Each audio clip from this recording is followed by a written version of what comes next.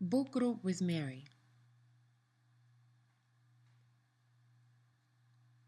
Through the Mists by Robert James Lees. Chapter 7. 20th of June 2012. Kentucky, New South Wales, Australia.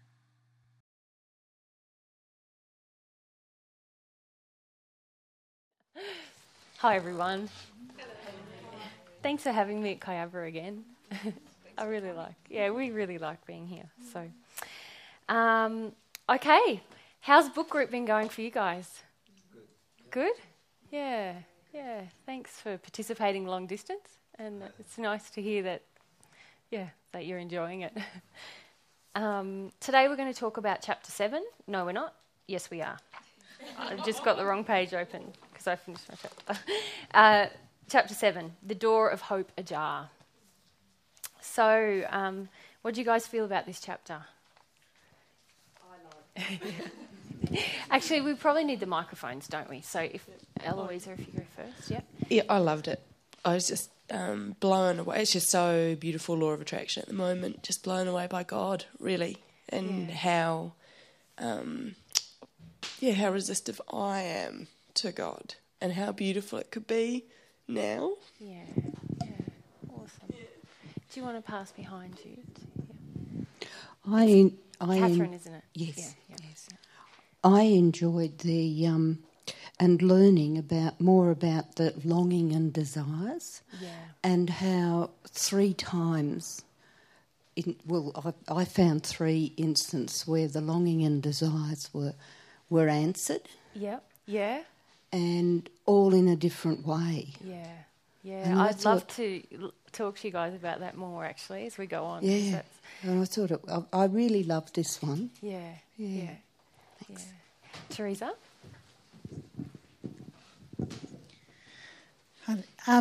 I found with this one I feel it was actually the first chapter that I really got emotionally. Right. Because the other ones, I've read this before and I loved it, and I loved all the visual imagery. But then after I finished the last chapter, which I struggled with feeling... The magnetic chorale one? Yeah. Did anyone else struggle with the magnetic chorale? Yeah. Took us 3 weeks in Queensland. Yeah. So it was just I thought I really want to go emotionally with this, and I really did, and it was from the first paragraph, just wow about desire and how it just comes to him, and then the stuff about God and the church, and I really felt how I feel about the church and what it's done, and the thing about loving others. We can't love God until we love each other. Yeah. Just so much in there. Yeah, there's a lot there, isn't there? Yeah. And in a very succinct way. Yeah. I thought, because it was 7 pages, I thought, this won't take as long as the last one, but it was huge. I wrote more. Yeah. There's a lot there, hey? Yeah.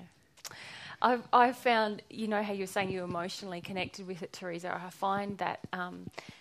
when I'm emotionally open when I read this book, it's almost like a roller coaster. Like there's, oh my gosh, and it's bringing up stuff for me. Or I can read it completely from my head and I go, yeah, right, I don't really get it, Or it just depends on where I'm coming from on the day. Yeah. Dave?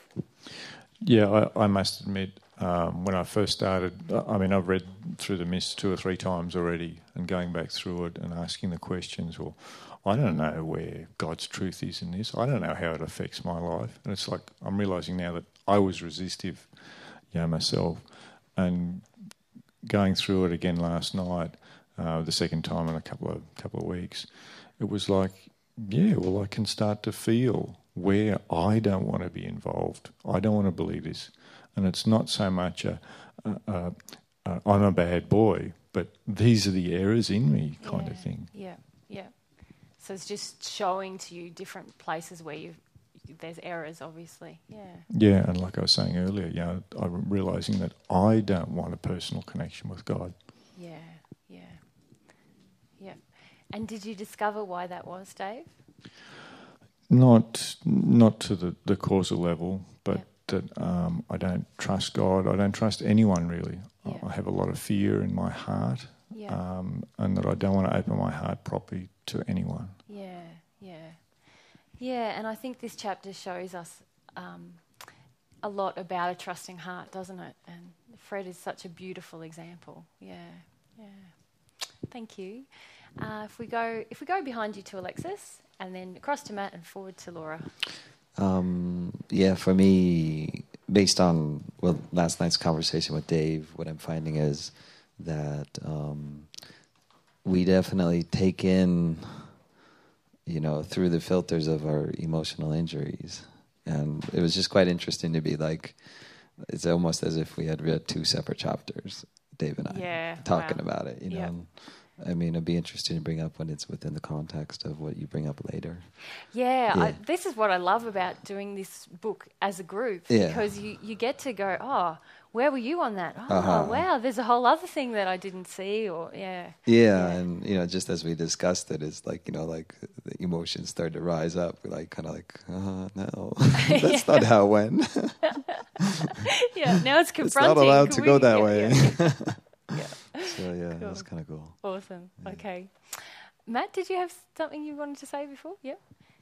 Yeah, kind of along the same lines. Like I was speaking with Joy and Cavill this morning, and they were discussing a certain point within the chapter, and I realised, like, I'd read it, but, like, I'd been engaged emotionally, and then I got to a certain point, just disengaged. Yeah. And then kind of studied that intellectually, and then re-engaged later on. And it's so good when we hear everyone else's kind of responses and feelings about it, because then we see, where did we disengage? Why did we disengage? Totally. It's a great opportunity for everyone. Awesome. Yeah. For me, the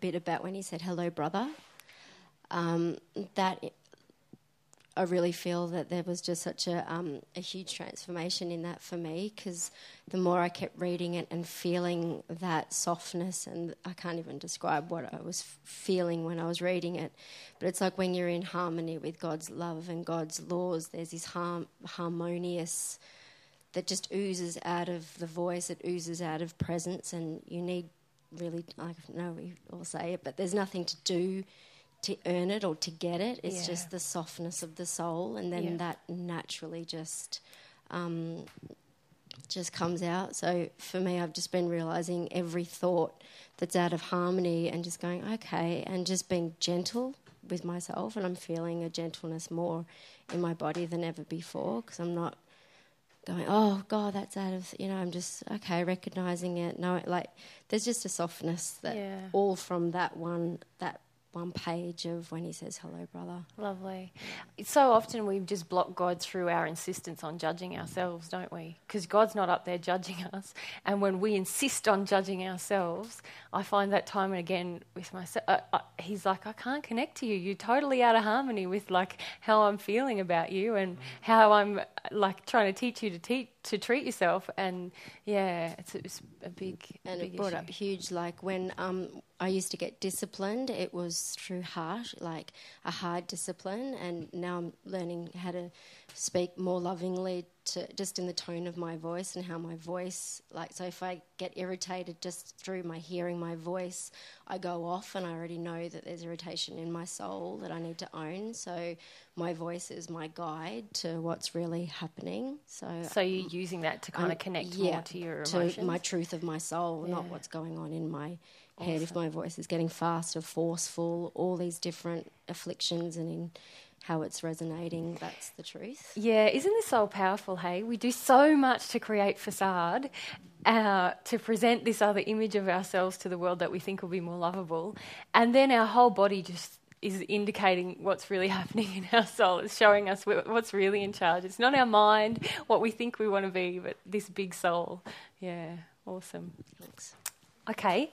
All right, well, let's get on to just discussing the chapter, hey? So what happens right in the beginning of the chapter? Who can just tell me what happens? Teresa? He it's sort of like he observes what happens when he gets a desire. And that's what struck me, was it's just, this rush of, it was like a flood, he said, and it and then it sort of comes to a crescendo and then just ebbs away, but it's still there. And before he even thinks that he's going to be able to formulate something, it's answered. And he goes, oh, okay. And yeah. So what is Fred showing us in his desire? What's his attitude to desire? If we go to Dave.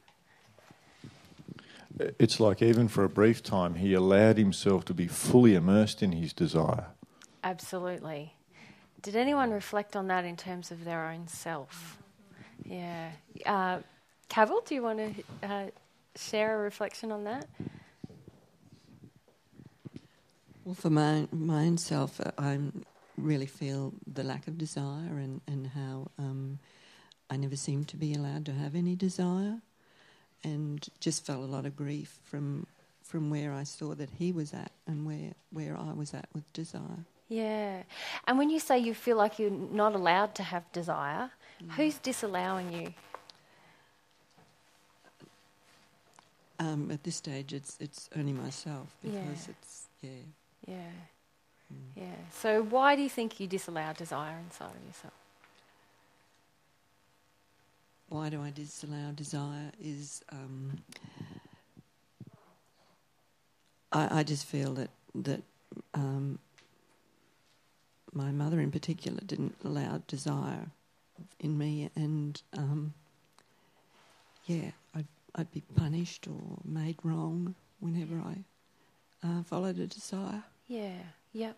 Yeah. And and now I do that to myself. Yeah. So, can anyone else reflect on that for themselves? Do you relate to that? And so, what is it really that is preventing us embracing desire? Given Cavill's example, so she's saying, Eloisa? Yeah. I feel it's fear for me. Yeah. Like a huge, fear. So what are you afraid of? I was reading it, and what came out for me was like the wildness of it, and how it overrides everything, and all of those words that came up, and I was just like, shit. Like what if I did? Sure, I engage desire, but it's very calculated, or it's to a certain degree, And I was thinking about it with my shoes. It's like I have visions of these things. It's like, well, what if I did create that? Like, then what am I going to get? Yeah. And it's sort of like, it's the heaps of fears for me. And obviously there must be a causal thing that's probably very simple, which I didn't get to. So maybe that's I didn't all answer right. that question. Yeah. If you go behind you too, Vanessa.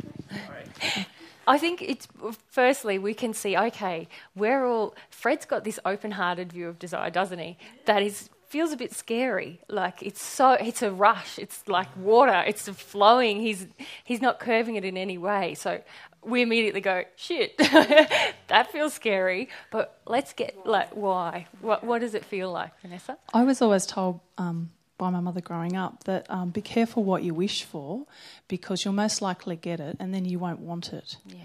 So any desire that I had was like, oh, do I want to put the effort in for that? And it's really been reflected to me at the moment with my 3-year-old. Mm-hmm. All this anger comes up in me because she has such strong desires. Yeah. And I get so annoyed, and I'm only just trying to bring that back into myself, and it's like, oh, you'll just make a mess, you'll just ruin everything, and you're just going to create work for me. And it's like that, that if I let go of my desires, that someone's going to be angry with me.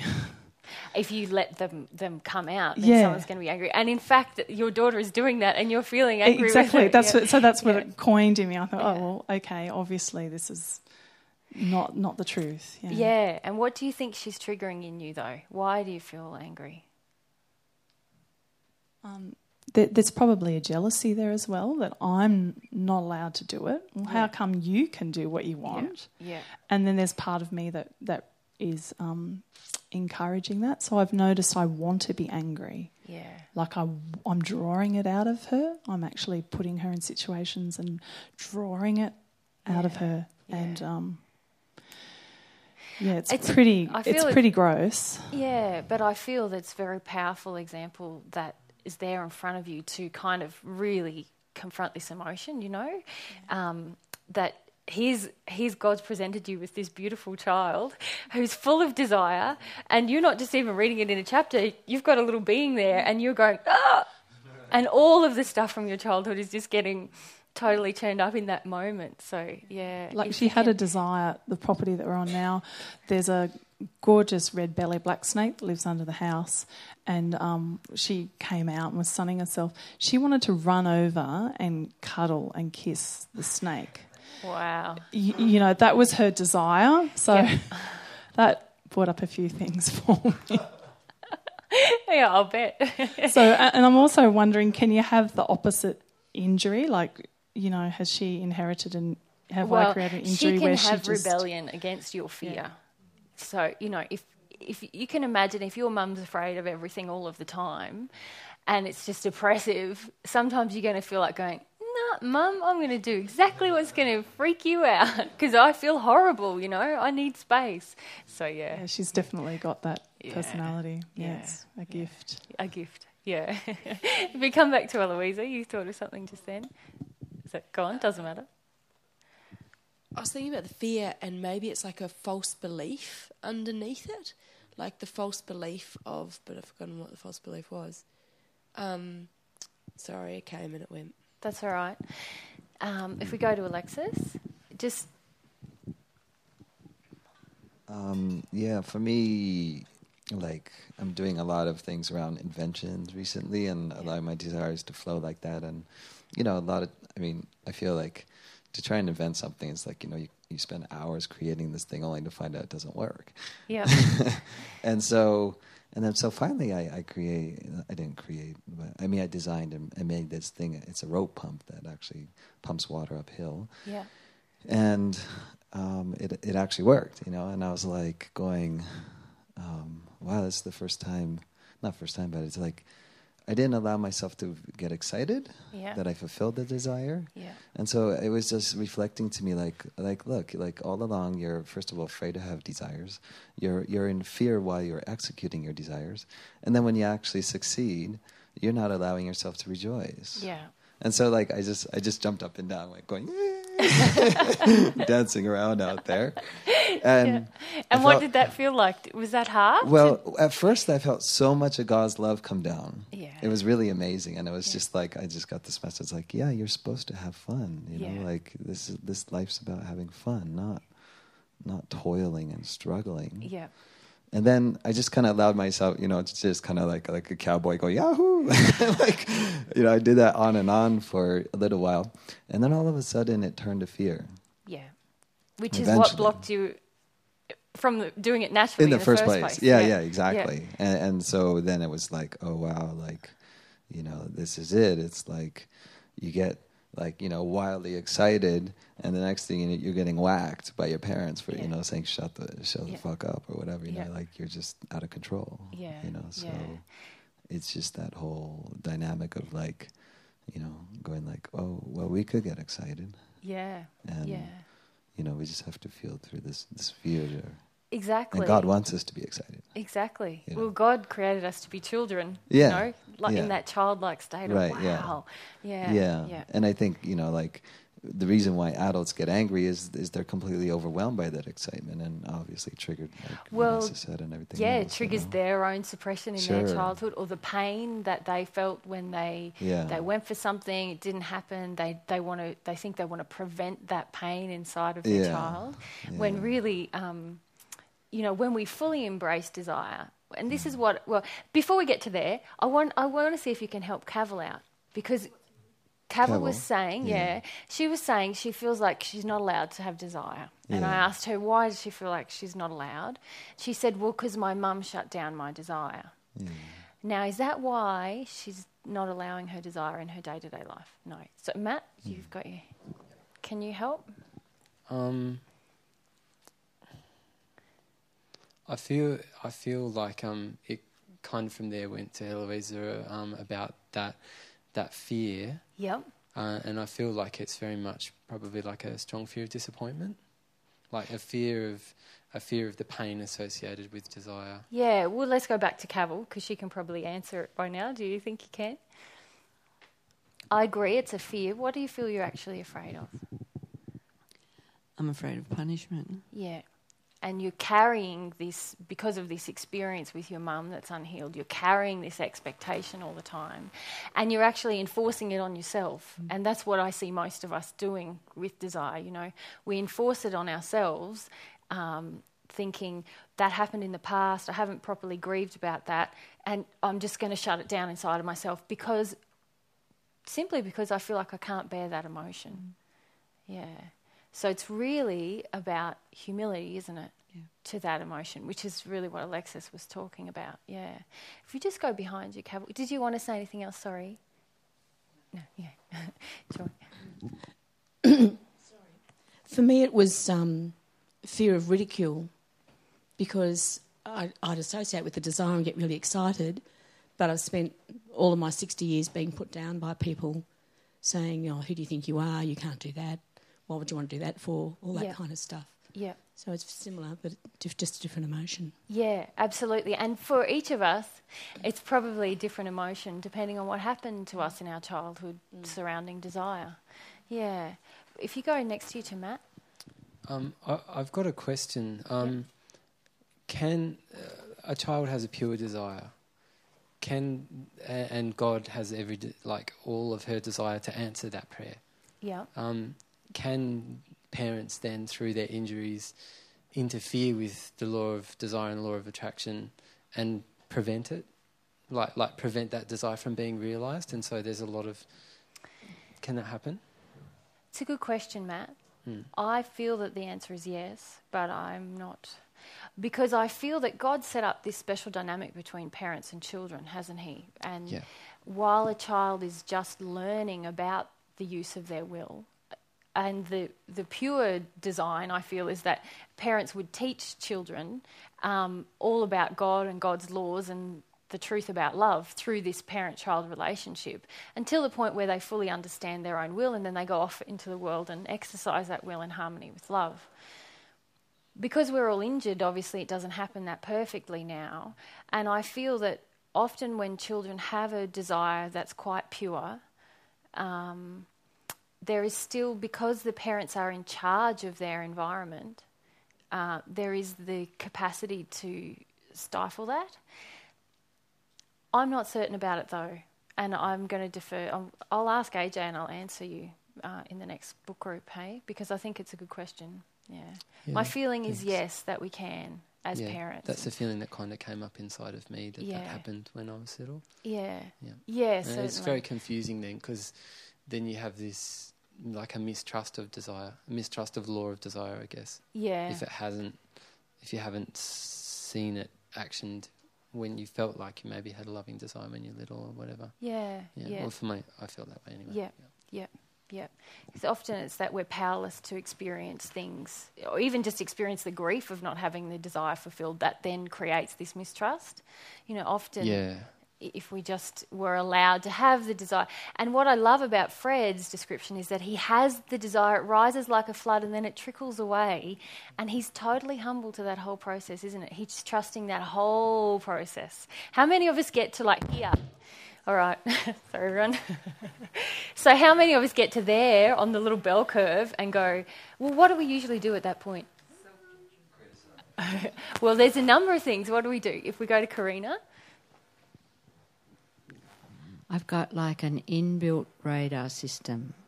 Watch out. Is this right or wrong? Are you going to be humiliated? You need to stay in control. Yep. Are you going to get punished? Watch out. Yep. So that it gets to there and fear kicks in pretty much. Yeah. What else do we try and do sometimes, Laura? I was just going to say, I start to feel emotionally overwhelmed, and my belief is that I can't cope, that I'm not big enough to feel the waves of it. Yep. So it's I can't cope. Yep. Okay, too much now. I'm bailing out. Yep. If we go to Pamela. I know this is just the surface, but I just feel I don't have a right.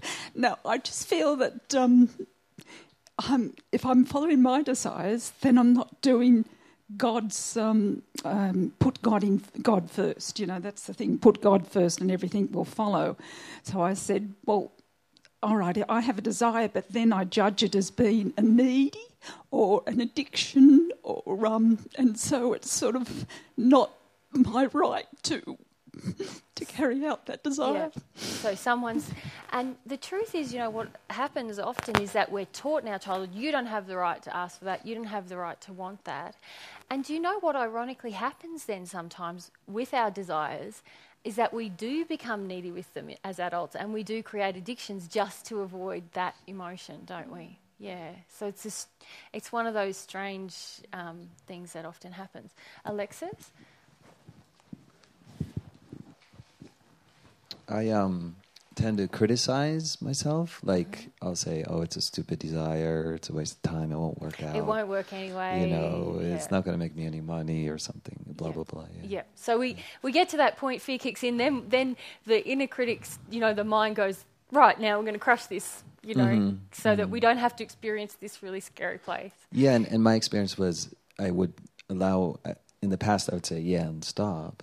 And recently what I did was, I would say, well, I don't care if it doesn't make money. I don't care if it doesn't work out. Mm-hmm. And what I found was eventually it led to other desires that did work out. Yeah. Awesome. There's one more thing that, Eloisa, that we do that I really, when we get to this point. I don't know if it's... I just felt like sometimes there's an arrogance that kicks in. Like at the top, and you think you're so great, which I suppose is just the flip side of the same thing we've talked about. The same feeling that. Yeah, so can you describe what you mean by that? It's like this is as the desire hasn't peaked yet. We're just entering desire for something. Are you talking about at the peak? Yeah, I don't know. I just had that thought, so I don't know exactly where. I was just thinking sometimes in my life, I've started something and been really into it, and then I've gone, oh, I'm so great at this. I haven't actually felt that. Yeah. I've gone, oh, I'm so good, and then I've fantasized about how amazing it could be and how everyone's gonna. Well, I suppose the addictions of what I'm gonna get from it. Yeah. And then have not done it. Yeah. So, yeah. Yeah. So it's kind of like a feeling of wanting to feel masterful in the desire. Is that what it is? Yeah, feel good, feel great, that I'm worth What's something. What's it going to give me, this achievement? What am I going to get out of it? This is something that is mine, I suppose, not a gift that God's given me. Yeah. But I own it, and I'm, and it's a real self-delusion. Actually, because inside you actually don't feel. No, inside I'm like, oh my god, I'm crap, and no one's going to like it, and it's going to be bad, and it's going to fall down. But on the out, I never say it. I just remember as a as a teenager, being like that. Yeah, I'm going to be the best actress in the world. Everyone's going to love me. Everyone's going to. Yeah. Didn't feel like that. No. And then everything that I went to do flopped. Yeah. Yeah. So. Yeah.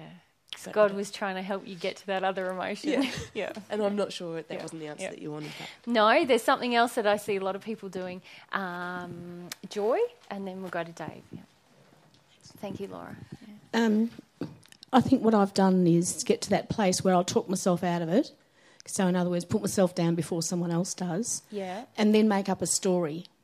So there'll be a story that I make up to justify. Similar to what Alexis said, to justify why I shouldn't do it, why it's not that good. But it'd have to be a story that would be socially acceptable. So it'd have to be a good story, obviously to avoid my emotions, but also, Okay, there's something else I'm seeing, and let me just bring you back to Fred's example. So Fred's just seen the magnetic corral, hasn't he? I just wanted to mention as well that camera got bumped, so I don't know if it's moved off its he's just seen the magnetic corral. He's sitting there afterwards, and this huge torrent of desire comes up in his heart, and he sits there and he allows the fullness of it, doesn't he? He just sits with it. He allows it and then it kind of subsides a bit. Now, what I see many people doing, let's bring the example of even if someone wants to go and talk to AJ after a talk. Can anyone think of what actually happens when people reach this point in the desire? Teresa?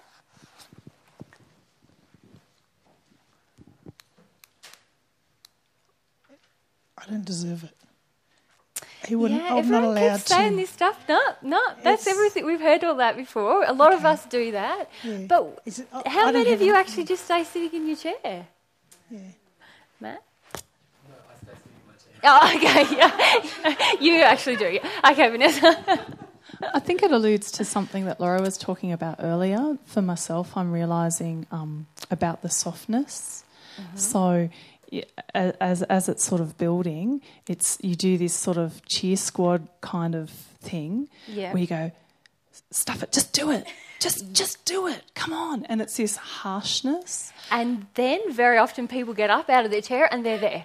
Yeah, that's right. And I'm going to do it, whatever the results. Okay. It's like me sending an email to AJ, you know.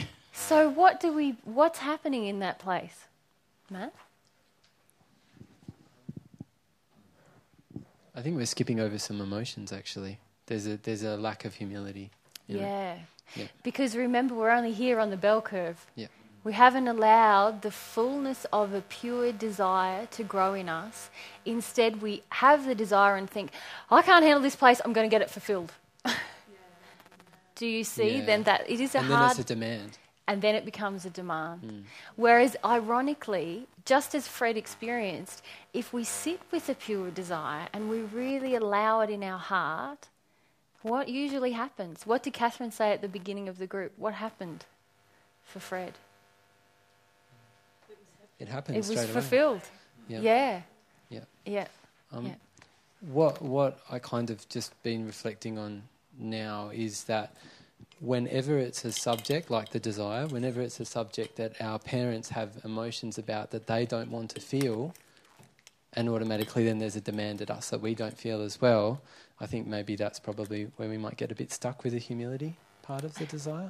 Absolutely. But I guess what I'm trying to contrast is we can say, well, my parents were blocked to that, you know, therefore I'm like this. And the truth is, I am like this because of things that happened, but I have the choice to be humble to the desire. Right. And actually, only by being humble to the desire am I ever going to get to experience the full extent of the emotions that I've suppressed from my childhood about desire. Revelation, thanks. Okay, Vanessa. We have to take the risk, what we can perceive as the risk. Yeah. So, Mary, is that sort of like the other thing when we're processing our emotions and you go, oh, I think I'm getting this. I'm going to ring someone up. Guess what? I just had an emotion, you know, like rather than allowing the experience to its full fruition. I noticed that. I used to do this on the blog all the time. I'd go, oh my gosh, I've had a semi-realisation. I've got to go and write about it. Because it was so overwhelming to just have that full experience with God. So I really pulled back from that whole thing because it was really a way of me avoiding that big... It feels like a wave crashing, and we're so afraid of the big waves crashing over us often, aren't we? Yeah. Laura? It's like that expansion of the soul and that uncomfortable place where we want to actually shrink it to go back to where we know. So we find whatever means we can relate to shrink it, but it's us that are shrinking it because we don't want to feel the uncomfortability of the expansion of the soul and going into a new place. Totally. The control, the fear thing. Teresa, cool. Yeah. So I felt Fred just gave us a beautiful gift there, didn't he? And the description is so emotive, isn't it? It's like he's saying it's a torrent, it's a wave. And even he lets us ride the wave to the point where he says, and it trickled away. And you think, oh, he's not going to get this desire, you know. And then I was like, oh, wow, Fred, you know, I don't want to feel that feeling inside of me, you know, I can see what... And then it happened for him. So what really struck me is that he trusted that whole process. He was humble to that process. And then it happened. And then what happened? So what happens next? Mahoneen actually comes to him, and what was his experience? Laura, you alluded to it at the beginning. So what did Fred feel after that? I'm finding it hard to capture in words, but all I know is he just embraced him and said, hello, brother, and just that, Yeah. Eloisa?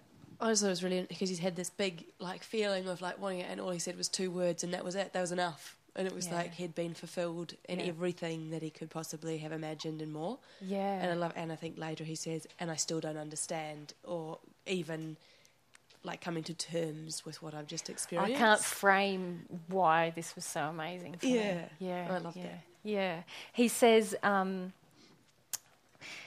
had there been discord in my past experience? If so, it was obliterated from my memory by the music of his voice. Like, this is how powerful it was. It was just like, wow. Yeah. So, Catherine, you wanted to say something? I just wanted to say that it's all feeling. He's saying that language has been exhausted. Yes. And so it's just all feeling. There's no mind there or no, it's just what he feels. Yeah, and why do you think it is all just feeling for him? Why is this man coming up to him and just embracing him and saying, brother, why is that so emotional for Fred? Well, I think mainly because his desire has been fulfilled immediately. Yes. And he thought it was an audacious desire as well, didn't he? Yes. He thought, I couldn't possibly talk to those guys, but I can't stop this big feeling of wanting to. And then it happens and he's there hugging him. And he's like, wow, so there's this feeling of, you're exactly right. I've had this desire, it's been fulfilled. And what else has happened? What else is there in that exchange? Do you have an idea? Probably acknowledging him as a brother and not as somebody,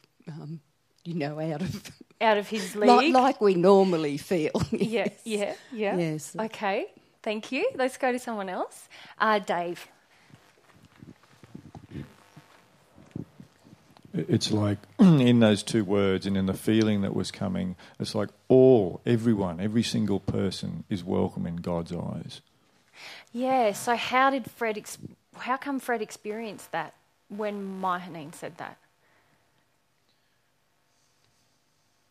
He must have been open to it somehow.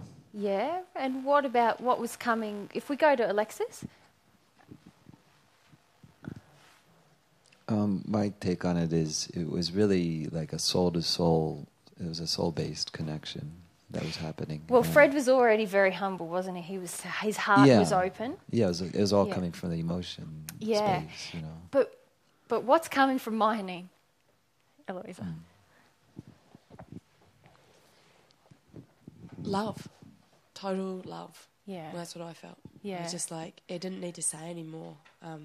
Mine was just when, like, sometimes with you and AJ, and it's just like, I said before, it's like, I don't experience that, like, so often in my life, that when you actually get loved, it's, like, more opening and more fulfilling than anything else. Yeah. And it's a pretty confronting experience. Yeah. Which you can't really explain. Which demonstrates the power of love, doesn't it? Yeah.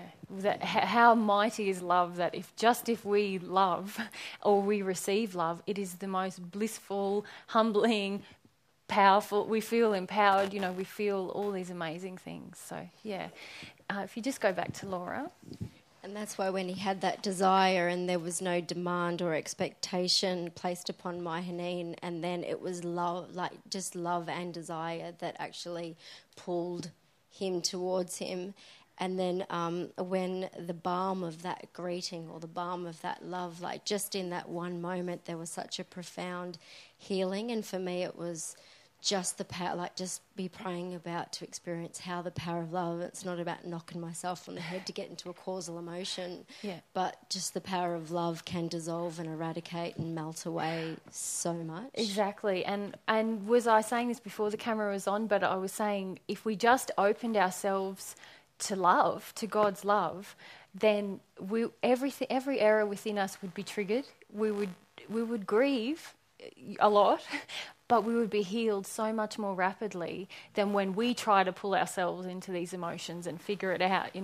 It's just having the humility to open to God and to desire to understand things from a God's perspective, not our own. Remember in the beginning we were talking about judgment, how we insist on judging ourselves, and God's saying, I don't see you like that. When are you going to open up to how I see you? Yeah. And just on that, that's where up until this chapter, as I said earlier, I was so resistive and just angry because I was like, well, it's fine for Fred. Like, You know, he's done all this good stuff on earth and been altruistic. I'm not going to end up in this space, and when I get there it'll be nice and I'll have these discoveries, great, but I'm going to end up in hell, so I should probably learn about that. But I did read Wander in the Spirit Lands, and I know it has error in it, but that actually opened me up again, because in that, even though it's natural love, it is every time he progresses, it's because he has an emotional breakdown, and I could see that, and just the hope that it doesn't matter where you're at, all things are possible in God. Yeah. So and Vanessa, can you see that you've already how old are you? When are you going to be passing? I'll be 40 soon. Yeah. So at 40, you've decided where you're going to end up after you pass. Is that how it is? Or? Well, yeah. Maybe I might let a little bit more desire happen to connect to God between now and then. Yeah, and as we'll probably get to at the end of this chapter, there's a lot of good words said, isn't there, about what we can do with our life on earth. Yeah. Okay, yeah. So that was pretty powerful for Fred to speak to Mahoneen. What happens next? Mahoneen begins a discussion with him, doesn't he? Matt, what does he say? Vanessa, if you just, I kind of feel that before we go into that, it hasn't really been said yet, that receiving the natural love from Mahoneen actually changed Fred's soul. Yes, yeah. Hang on, just wait for the mic. Good question. That's what I was just wondering. Is it really what he's feeling? He's actually not feeling Mahoneen's love. It's just that Mahoneen is such a perfect, humble conduit for God's love. So he's actually feeling God's love, or is it that Mahoneen's so developed in natural love? Or okay, this is a good question. Rather than me answer it, you guys can answer this. Okay, Dave. I felt with the description in the chorale in the previous chapter and the amount of love that he had for him, that he must have been a celestial being. Yeah. There was so much love and acceptance and whatnot. Yeah, I feel Mahoneen's at one with God, definitely. So, but what is he expressing towards Fred? So that's the real question that Matt posed, or was it Vanessa posed, wasn't it? Is it God's love he's feeling or Mahoneen's love? Yeah. I believe it was both. Okay, how is that possible? I'm not sure, but I feel that certainly God's love was involved, and maybe some of Mahoneen's own compassion from his time and injuries and stuff he went through on earth, perhaps. Okay, Teresa. I think I'm projecting here, but it's the actual love of another brother really got to him, really, because I know, it would for me. When I get the love of another person, not from God, just from another person, I think, oh, gee, they think I'm special, sort of, something like that. Okay, let's answer the question though. What is Fred encountering in his interaction with Mahoneen? Can a man give another man God's love? Igor, do you have your hand up? No. Joy? I've just re-listened to some of the information where AJ was talking to the Oneness Blessing people. Yeah. And he talks very specifically there about nobody else can give anybody God's love. And in this case, I feel Mahoneen, as you said, is probably at one with God. So he has a much higher level of natural love from his own development and from his own receiving of God's love, but it is purely just his love that he's giving. Yes, Fred's so receiving. It's impossible for us to give. I can't give God's love to Eloisa. Only God can. However, next question. What happens to the quality of our love when we receive God's love to such a great degree? If we go to Matt. Yeah, I feel that what happens, especially when you're at one with God, is that you feel God's sentiment so strongly and you have the same emotion. And so it was kind of like Mahoneen's love was like a lesser echo of God's love in a way. when we're at one with God in terms of love and God's emotions about things, obviously when we love another person, through our own natural love is actually refined in the way that it's expressed, in that it's not in disharmony with God's love in any way. Yeah. So that's obviously pretty powerful, isn't it? And in a way, because, and this is what's so powerful about AJ or someone else becoming at one with God while on earth, their presence is actually, because they are receiving God's love and have received God's love so much, and then they're here physically, it is as if God's love is here physically. They can't give it to someone else, but certainly because the quality of their love is so in harmony with God's love, it can open another person, can't it? Yeah. If we go behind you to Alexis, and then we'll come forward to Karina. Yeah. So my question is, as far as we're concerned, everyday folks here, is our love that, we end up giving to others, if any part of that is in harmony with God, does God also participate in that love? I understand the case of a celestial. When you say participate? Well, it's kind of like this feeling like I choose to love somebody, and let's just say it's in harmony with God's love too. Does God go, oh yeah, like I'm going to join in that party? Kind of automatically. Well, let's be clear. God, Mahaneen isn't giving God's love, but he's giving his own love in harmony. That's what I'm saying. Yeah. But obviously, when if we really take apart what you're saying, if I desire to love Teresa in the way that God loves her, obviously God's going to be pretty excited about that. That's what I was feeling. Yeah. Is going to be part of the party. He might come and give me some love because there's such a pure desire. Because my desire is in harmony with him at that moment. So, Okay. But he can't actually augment the amount of love I have inside for Teresa. That's my own development. Sure, But obviously through receiving his love, immediately, errors are triggered, I'm getting refined, and it does actually refine my love for Teresa. Okay. Pretty cool system, hey? Yeah, it's really nice. All right, Karina and then Laura. I think it's a two-way transaction. And what really moved me in that whole thing was... Sorry, can I just stop you? What's the two-way transaction? Between Fred being able to be open enough to receive this love. Yes. From Mahaneen. And I don't know if I'm saying that right. Actually, I could be slaughtering it. Sorry, Mahaneen. And then Mahaneen being open to Fred. Is that what you mean by the two-way? Yes, but... what preceded, we're talking about before, with Fred being so open that he would ride I felt like a Big Dipper ride. And he allowed it to go to the depths too, with the ebbing away. And in that was like a letting go of the desire, in a sense.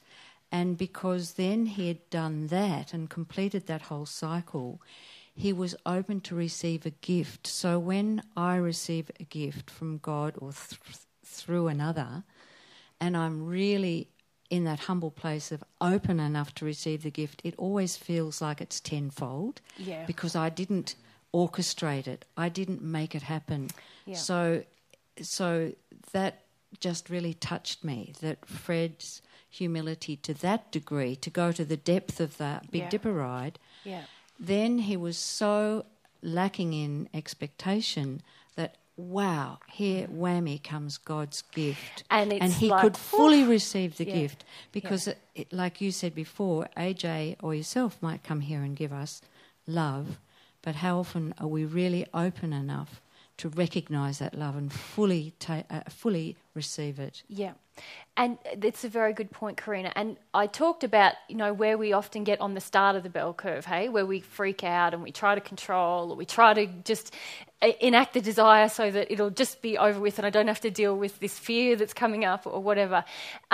So Fred showed humility there and that he allowed the fullness of it. Very often on the other side of the dipper, if we even allow that, you're right, what do we do then? We go, I can't feel the badness. I'm never having another desire again.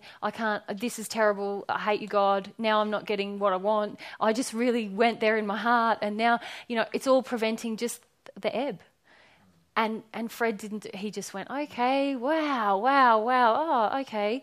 And he was just free with that whole emotional process. And you're right, because of that, he stayed open. Yeah, because he said he reluctantly got up to leave. Yeah. So he'd let go.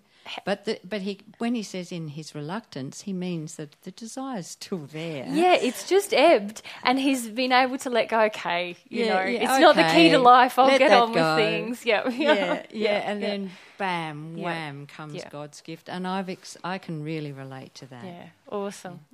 Yeah, it's a very beautiful example, and also if you think about it in terms of his desire was obviously pure. We know that for a couple of reasons. How do we know that? How was it pure in its expression? Part of it I've already... Go for it. Oh, I thought you were answering. Matt? I guess one of the reasons I feel that it was pure is because he was sending that desire to God, actually, not to Mahanaim, as in, like, give me what I want. He wasn't demanding or needy, was he? He allowed the desire without any controls. Just let it be his own experience. It's like that thing that Vanessa related it to when we kind of start to have an emotion and then we want everyone else to be a part of the experience rather than just allowing its fullness. So that indicates purity, doesn't it? What else indicates purity in our desires? How do we define a pure desire? Alexis? In Fred's case and in general, that it's not covering an addiction. Yeah. Yeah, so we're not trying to meet an addiction through the desire. So by definition, then what are we trying to do? Just actually choosing to love. Like you felt love. It would be in harmony with love, wouldn't it? It wouldn't be in harmony with an emotion out of that wasn't loving. Right. So it wouldn't be, a pure desire wouldn't cause unloving action, like an unloving action. Or demand. Or demand. Which is, I guess, an action. Yeah. What else kind of is an aspect of our pure desire? Okay, now it's your turn. When it benefits not just you, but others around you as well? Well, that is like the byproduct, actually, of pure desire. It's what happens when we're in pure desire. It serves not only us, but it serves God and everyone else. So, that's true. Pamela, and then we'll go to Teresa. I just had a thought, pure desire, it's only after the fact that if you don't get it or you're going down, you don't get angry that you haven't got it. If it's an addiction, you get very disappointed or angry that you're not receiving your desire. That's very often the case, although sometimes, we might have... Yeah, if our desire is pure, there's no demand about it. But if we do resist grief or disappointment, we might actually also resist the experience of letting go of a pure desire. So, but you're right. Generally, it's associated with anger. Yeah. What is really pure? What's desire an expression of? If we go to Teresa, it feels creative to me. Yeah. You're making something. Yeah. Or growing in some way. And where does it come from? From our soul. Vanessa. Yeah, everyone. It's like a true expression of your individual soul. Your personality, isn't it? Yeah. Lovely. Yeah. Okay, more questions or comments on that, Dave? When I was reading it, to me it wasn't so much... It became apparent that it was a pure desire, but for me, whether the desire was pure or tainted, he just allowed the desire. And in that place, you can discover whether it's pure or not. Beautiful point. Because what will happen if we fully allow the bell curve of pure desire? What will happen? No, what will happen, really? We'll get what we want. We'll get what we want. If we allow the full bell curve of desire and it's an impure desire, what will happen? We'll feel pain. God will show us it wasn't pure and we'll have the opportunity to refine it. But that's what I was saying. Unless we allow the bell curve, we're stopping the whole process. Does everyone get what I mean by the bell curve? I'm labouring that analogy. But, unless we do that, we can't refine ourselves. And most of the time with desire, we're like, too hard. No, I'm going back. This is stupid anyway. Oh, see, God, you didn't work out. You know, every way we go, we're just not humble. And how can we grow? Yeah. Yeah, and we'll never find those impurities. Exactly. Or God won't show us. And so Fred is just showing us exactly how to ride the bell curve, hey? Yeah. Laura, did you... Yeah, I was just going to say that when the pure desire actually comes up and we start assessing if it's loving or unloving, that's when I kind of go, just do it, and then just be open to if it was impure or if it wasn't. But if I stop it in that process, I lose this whole gift of actually the refinement that you just said. And just be careful as well, though, because I want to make this point about the desire. This bell curve can all occur without you actually acting. This is an emotional thing. He allowed the fullness of desire first to overwhelm him. Do you see the difference? That's what I was saying about sometimes we get to here and we go, right, I'm just going to do it, and I'll find out if it's pure or not. Called Mahaneen. Yeah. Come over here. You know, who are you? You know. Or that's it, I'm leaving, I can't handle the desire, I'm just going to hide. You know, one of the two things is what we do. Whereas he just sat there and allowed it to keep coming, how much I want it, and sometimes this is the hardest thing to do.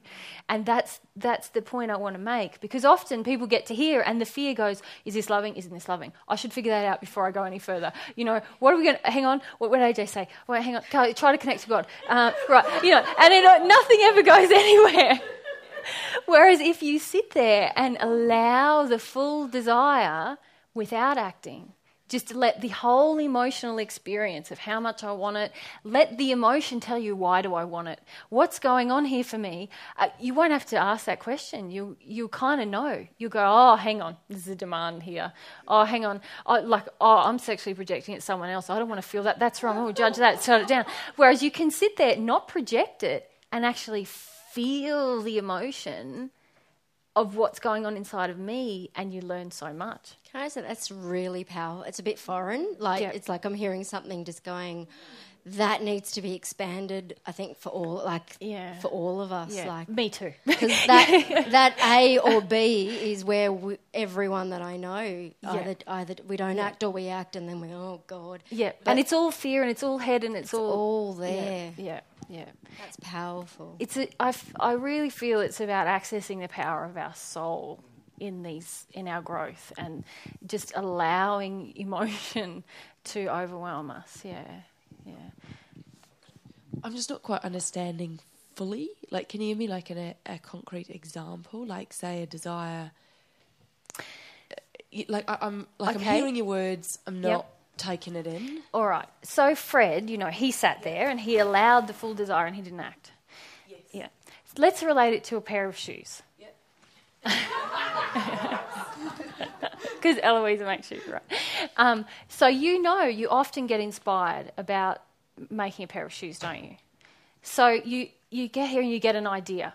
You go, oh my gosh, what if we had shoes like that? Yeah, that would be so cool. You could use those colours. And then very often what happens? How would I do that? Okay, well, I've got to think about how I'm going to do that. What's going to happen? I should call, what's your friend Loon? And then I've got no time. Oh, now the kid, and that's all fear. Or is that going to be loving? Can I use vegan things for that? Will that work out? We're not even riding the bell curve yet. You've got to go, okay, wow, what do I want?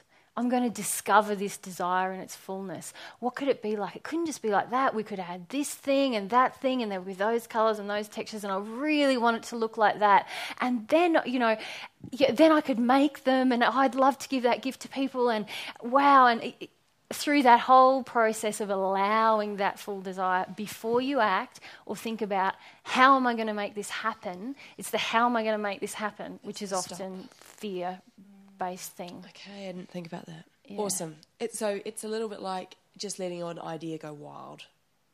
In a way. But feeling. But you're connected to your heart and the desire for it. So, can anyone think of another example of something they desire? Yeah, Vanessa?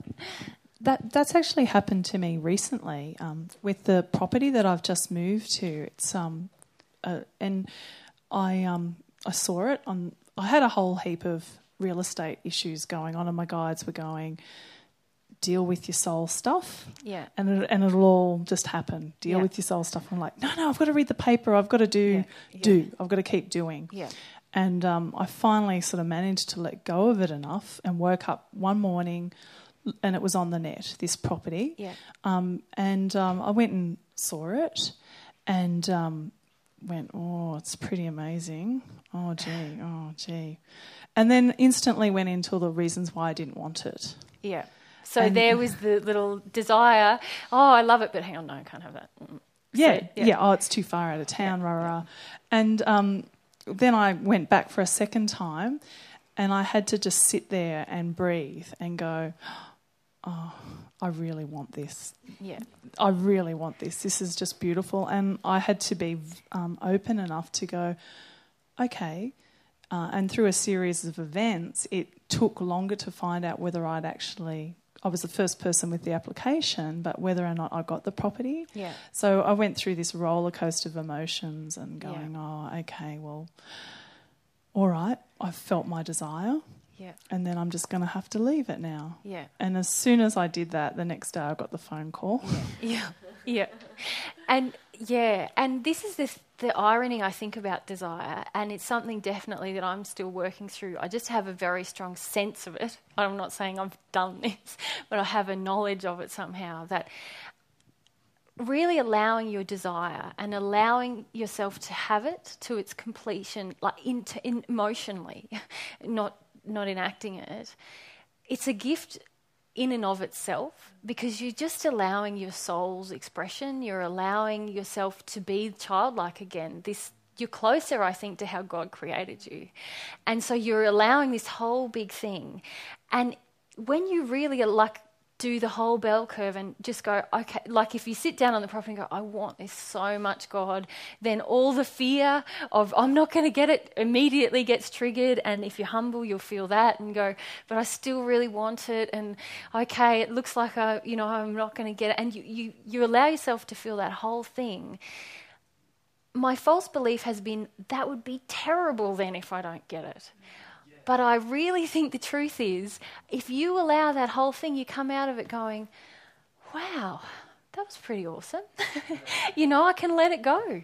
It didn't happen, but it felt great to feel that. And I'm actually more healed than I was before. And phew, it's sort of like a gift. And that was the point that I was sort of getting to. My guides were sort of helping me to. They were making little hints that I'd get it. Yeah. But just that point. And then I came to a point, if this doesn't happen, then there'll be something else, There'll be a reason. It's not the end of the world. Yeah.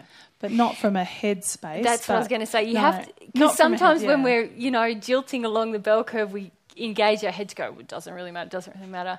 But when we really do that emotionally, then we can get to the other side and go, actually, it is okay. I've got an abundant soul and God's pretty abundant and it's all going to be okay. Yeah. Laura? I've been praying about acting, as in desire in action. Yeah. And it was interesting because there was one point where I had this huge desire and it was like, I've got to act. Like it was like, I think I heard one of the talks and it's like, just act. Non-action is, I don't know, it's stuck in act. Yeah. But with what you're saying, that is an act of the soul. Like the soul is in action by opening and allowing it. It's not kicking back and letting God go, like if it's meant to be, it will be. Yeah. It's an action of open my heart, Laura, and really feel it. Let it burn, let it toil, let it do whatever. Don't go to the phone, don't go to the internet, don't go to that person, and in that, for me, it's the action of allowing myself to be overwhelmed that is the greatest of action for my soul. Totally. And, that will lead you to physical action, but it will be action where your soul is engaged. Because the thing I see that we can do is we can live life very passively. I'm not engaging, whatever, God's will, whatever, or, I'll live with the status quo. And our soul can just shrivel, it's not engaged. then we can hear all this truth and go, right, okay. Emotion, action, God, gonna do it, push, you got to go on your desires, right, here I go, and it's all still just pushing fear-based head stuff.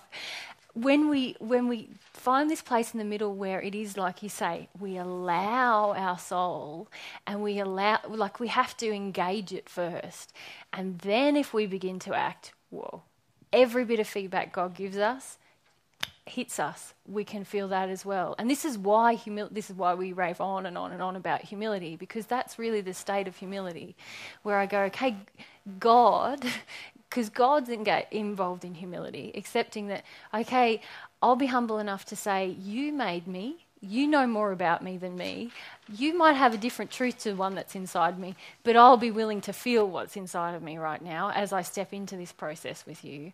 Then all of the feedback can come. Yeah.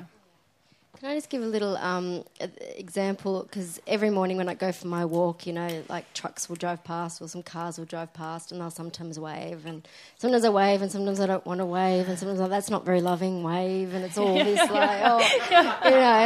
it's never women that wave, it's always the men in the trucks that wave, But this morning I was just feeling God's love, and I was like seeing the world through God's eyes, and everything was through. And all of a sudden, every car that went by, I would feel to actually not just wave but smile. And it was effortless. And women were waving first. So my law of attraction of having women drivers that were saying good morning to me. Yeah. But it was that my soul was engaged, and it didn't feel like an effort. I didn't even have to think. It was just like, oh, good morning. I was like, wow, my arms is actually going up. Yeah. And my smile is happening, and it's not, morning and be loving. Yeah. Like, so this inner person going, be loving. No, you don't have to do it. You've got free will. Why aren't you waving to the women? You're just waving to the men. Sexual protection, all that. Gets very tiring and hectic. It does get very AJ tiring. often has said to me in the past, babe, it's so tiring doing it the way you are. If you just feel things, it's a lot less tiring. Yeah. Okay, good discussion about desire. Thank you, guys. Okay, so let's move on. What happens next? How are we going for time? 10:02. Okay, cool. All right, we've got another hour. All right. So, Fred's ridden the bell curve of desire. Mahanine's come to speak with him. He feels this amazing joy, and he feels he's changed forever. We didn't get to why he's changed forever. Why has he changed forever, do you think? Matt? Why do you think he's changed? You brought that one up.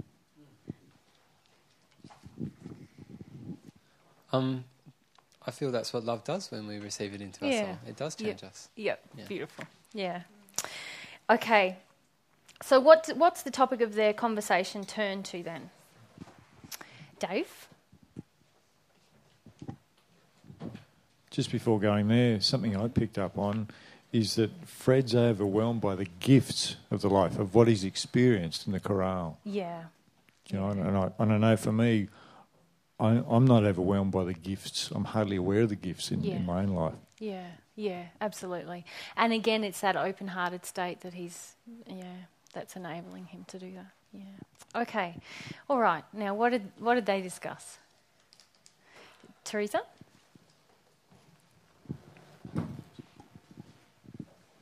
I'm not sure if I'm skipping ahead there, but it's the thing about this is miraculous, but that doesn't happen now. It doesn't happen. So that's in this huge discussion about why. Yeah. He first talks to him about prayer, doesn't he? Yeah. And then he goes on to the miracles. But what does he say about prayer? Or what does he demonstrate about prayer? Dave? God answers all fervent prayers, like eager, intense, passionate prayers. They don't go unanswered. Yeah. Eloisa? I love this bit. Prayers are visible. And I got that from the chorale one as well, it overlaps, obviously. Yeah. But it's like you see them. Their colours, sounds, smells. Yeah. And God just, he's there just waiting to answer, really. Yeah. That's how I felt. Yep. He's poised on the ready. Yeah. Did you guys hear the discussion we had about the qualities that Siomedes displayed during his prayer to God in the magnetic chorale? No. There was a lot of... It's a great part of the last chapter. There's about a page of just the different qualities he shows in terms of faith and passion and power in his desire for God to assist in the healing. And I think it was a great example of an earnest prayer, a sincere prayer. Yeah. I think it comes later in the chapter, but I feel like follows from that. It was like, oh man, I'm like totally losing it today. It's okay, just have a breath.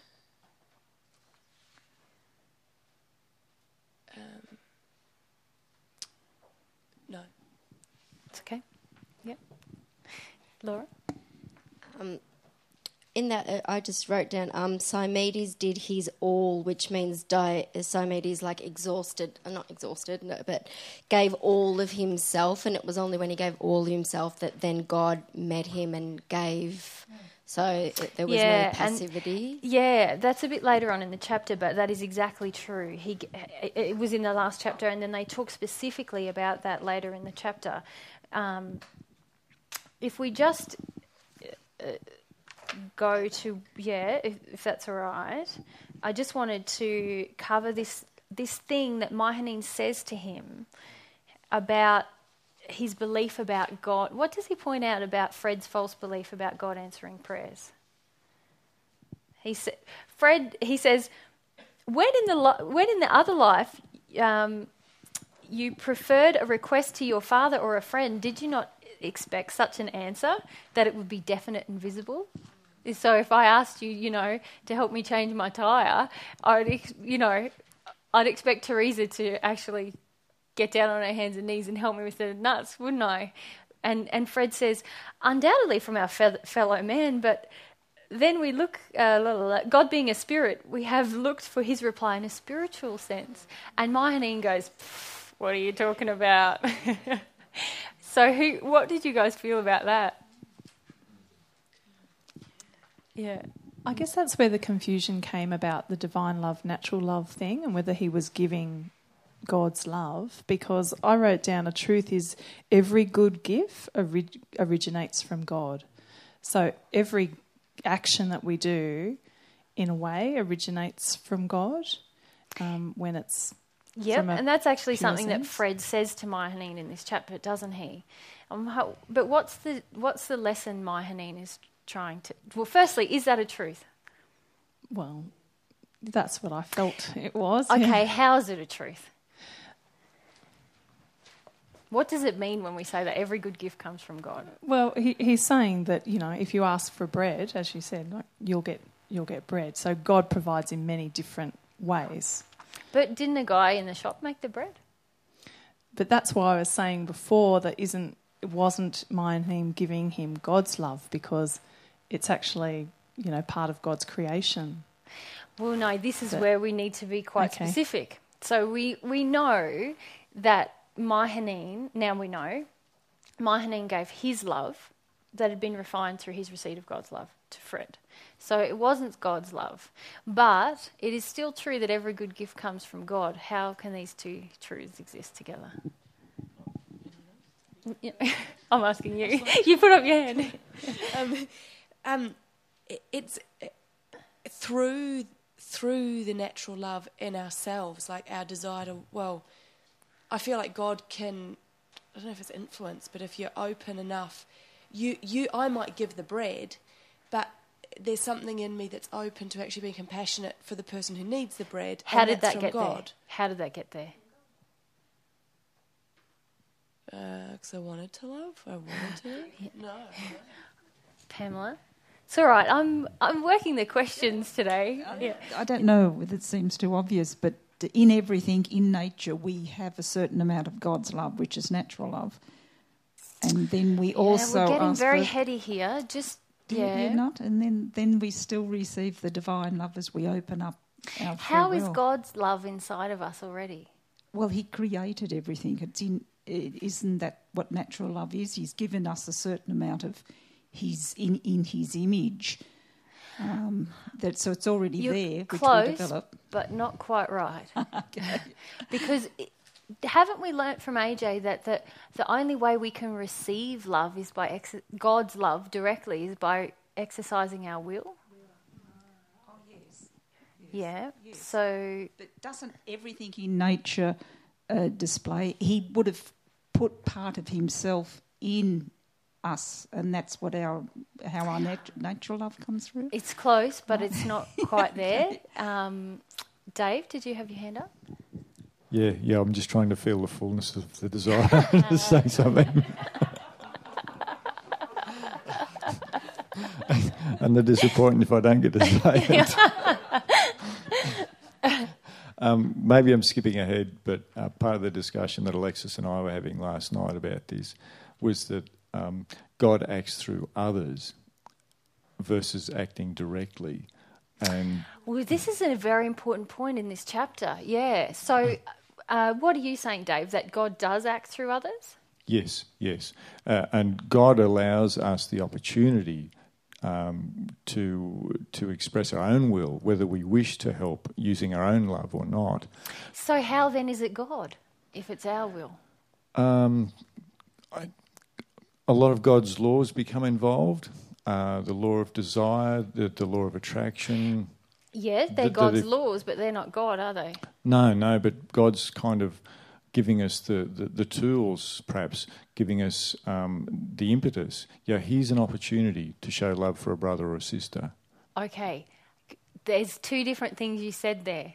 You said God's giving us the tools and God's giving us the opportunity. Now, is either of those things God giving the thing? No. Okay, so if we go back to Alexis. Well, this is where Dave and I got stuck. Yeah. Because as I was reading it, my understanding was that basically we're very resistant to receive anything directly from God. And so we have to go through these metaphoric channels to receive it. And so, like, my understanding of it was that we can receive it directly from God, but we just don't believe it's possible. And I think it was strange because they were saying both things in the chapter, but what I really got was that because that basically if somebody says, yeah, God just gave me 10 grand, they'll just throw him in the slammer and say he's crazy or something. Yeah. So basically it's us that has stopped believing that we can receive directly from God. Yeah. Yeah. That is one of the points in the chapter, definitely. Yeah. Okay, but what was our question? Well, like, how does God give to us? Yeah. Right? Yeah. And it's just, if and we're does open, it happen through other people? Right, versus can we just receive it? Just receive from God. So if we believe we can receive it, can we not? Is my question slash statement. I mean, I want to see it that way because I've always seen it the other New Age way. And I'm just like, oh, yeah, you're an aspect of God, and you're an aspect of God. But the reality is that stopped me really from having a direct connection with God. Totally. Yeah. Totally. And Mahaneen makes a pretty firm point here with Fred, doesn't he? Because if we summarise what happens in this discussion, Fred is saying to him, well, look, come on, if we need food for the hungry, then God impresses upon someone else to give us food for the hungry. And Mahaneen's going, well, how could you call that person one of God's people if they didn't already have that desire within them? Which is a pretty interesting point, don't you think? Yeah. If we're led by love, why don't we already want to feed the starving? Why does God have to come and go, hey, go do that thing? Yeah. Okay, Matt? Well, I feel like when they've got that love inside of them, there's a lot of different things that they could do that are in harmony with love. I feel that if they're open to God's feelings, that they can actually get a feeling from God about a certain person or a certain possibility of an action, and because they're open in their heart and they have a loving desire, then that will generate that inspiration and then they'll go and act. Yeah, but if they're already open to God and God's love, what would be happening for them personally? with regards to things around them. Could you Well, what do you mean by yeah, that question? okay, sorry. This is a little bit random, isn't it? So we're discussing, I agree with you. When I'm open to God and God's feelings, then when someone's in need, if God's desire is for them to receive love, which it always is, I'll be open to receiving that. But if I already have an established connection with God and I want to refine myself in love and love in the way that God does God need to place pressure on me before I'm aware of that person? No. And really that's the point that Mahanine's trying to make with Fred. He's trying to say, well, okay, you're all on earth at the moment. You're all relying on this fact. We'll pray and then, God will inspire someone else to assist us. And he's saying, just as Alexis said, you've all given up hope, you've all given up faith that God is able to directly interact with you, directly give you tangible gifts to tangibly change your soul, your physical environment. So do you with me? Yeah. Which is quite a big point, isn't it, that he's making? Yeah. Yeah, he's basically saying miracles on the physical level are possible, actually. He is. Yeah, that if a mountain, if it's in harmony with God's desires and love, and person has that desire, move mountain kind of thing, it will. Yep. And it won't need another person to actually be the channel through which it comes. It can just happen. Yeah. And so if you go... go ahead. I feel like it's kind of crazy for us to assume that's not possible, considering that God made the entire universe. Exactly. So of course he can. Where's the arrogance of man? Yep. God made everything. He made this amazingly perfect body system that has so many inbuilt things to heal itself. Creation, he has a complete balancing act in creation. If we just leave everything alone, everything goes into total harmony. Yep, he did all of that. He created the human soul, and then he created potential for us to have intercourse, and he would implant a human soul here, but that's as much as it can do. Yeah. Beyond that, his hands are tied. And he stopped doing it. And this is the point that Mahanine wanted to make with Fred, because Fred's saying, they start to talk about prophecy and mediumship, and he's saying, yeah, that's all in the past. We're taught now that this doesn't happen, and actually it's very wrong. And what does Mahanine say to him about God?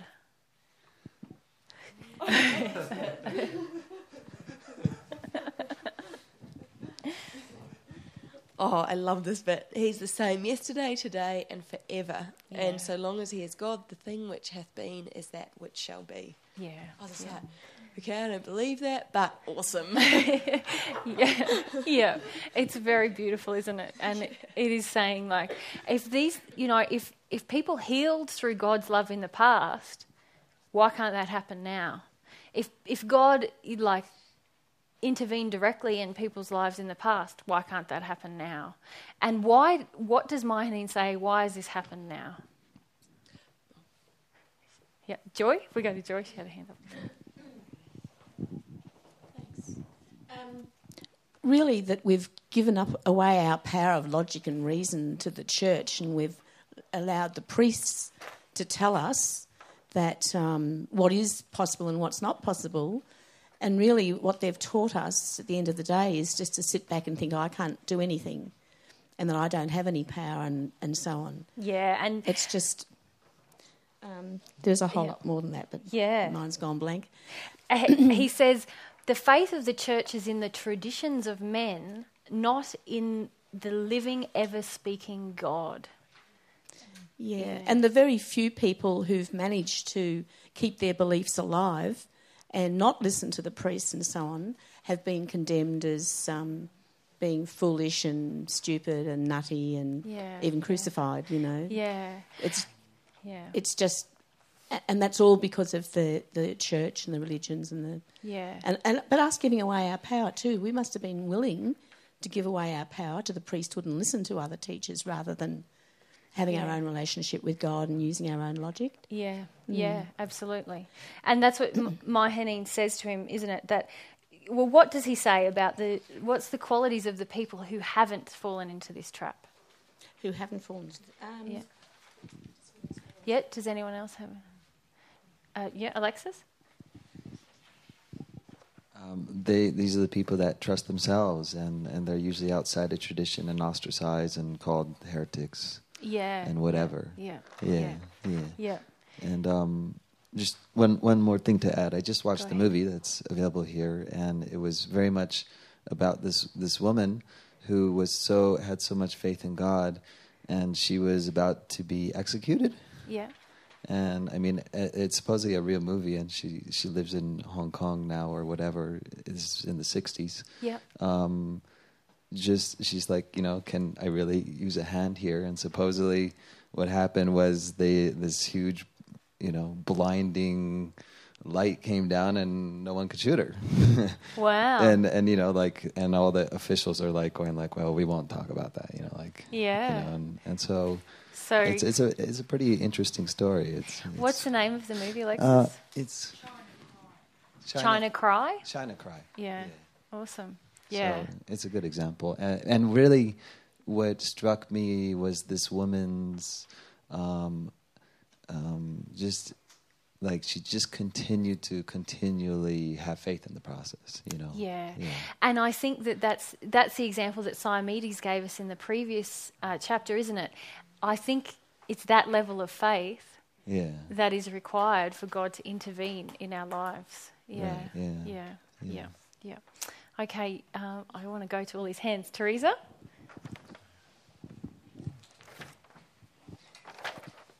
Yeah, there was another part of that as well, though, is that we are also doing all that we can do. And then we ask God. This is the point that I want to get to. Absolutely. Yeah. So this is totally beautiful part of the chapter, I thought. Just before we go there, just so that we have a bit of continuity, the one question I wanted to ask you about was what were the qualities, on the bottom of page 88, Mahaneen says, Fred's feeling really disillusioned. He's like, well, all this truth has been lost. You're telling me all of this, and it's completely gone from the earth. And Mahaneen says, which I found very beautiful, God has never been left without a witness. Faithful watchers in the temple have kept the lamp of revelation burning and the oracle alive, which is quite beautiful. What does he go on to show us? What are the qualities of these people who've kept the faith alive? Because I think about this in terms of me. How do I keep the faith, the truth of God alive on the planet? So, men and women who think for themselves, who catch a glimpse of celestial visions, do not turn away and consult the opinion of any teacher as to the legitimacy or otherwise of listening to the voice which calls to them from the cloud of glory. But following the dictates of their own soul, they answer, "Speak, Lord, for thy servant heareth." Yes. So what qualities what do we see? What's he saying? What do they have? The bit that I really that struck me that I don't do is they listen to themselves. Like they actually are in touch with their own soul more than the opinions of others and the fears of that they create or whatever. Yeah. And it's like through that they then can connect to God, and through that they understand more than I feel I have any idea about at this time. Yeah. And there's trust, I think, in that, both of God and self. Yeah.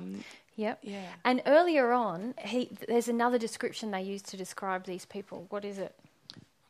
The salt of the earth. The salt of the earth. What is that quality? Humble. Yeah, that's all right, Julie. So they're showing the qualities of humility.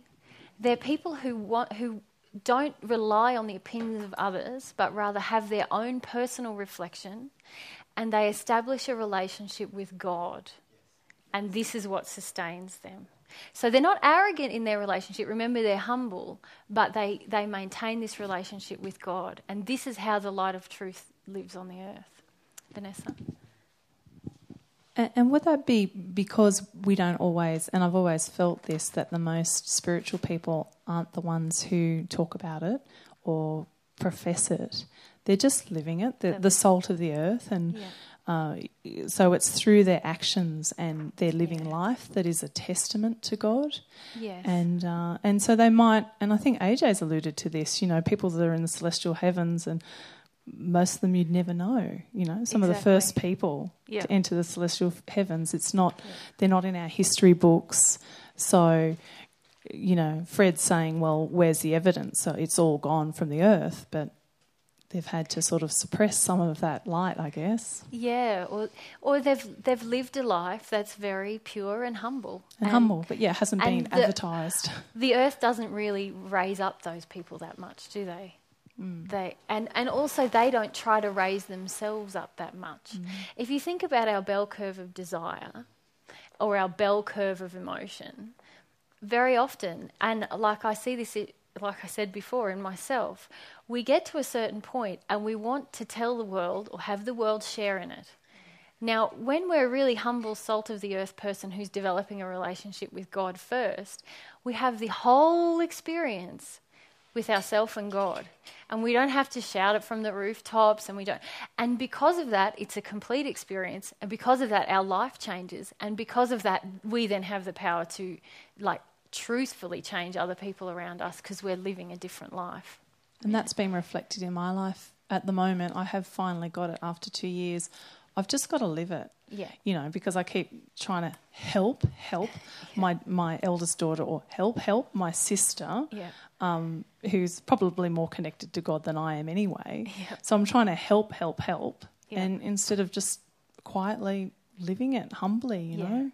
And then people are attracted to the truth that you begin to reflect, to the love that you begin to reflect, to the example that you show. Yeah. Awesome. Okay, let's get to the favourite bit. They're all favourite bits for me, this chapter, I think. Okay. How do miracles come about? What does Mahoneen tell Fred about that? He says, as Matt said earlier, Fred says, surely you do not believe in the literal fulfilment of that promise. Mahoneen says, there are mountains, physical, mental and spiritual, he replied, and the latter are quite as difficult to remove as the former, perhaps even more so, and require equally the power of God, but it can be done. Have you not just witnessed the removal of mountains of deformity? I have indeed. How was that accomplished? He asked. And what's the truths that he then talks about? Teresa?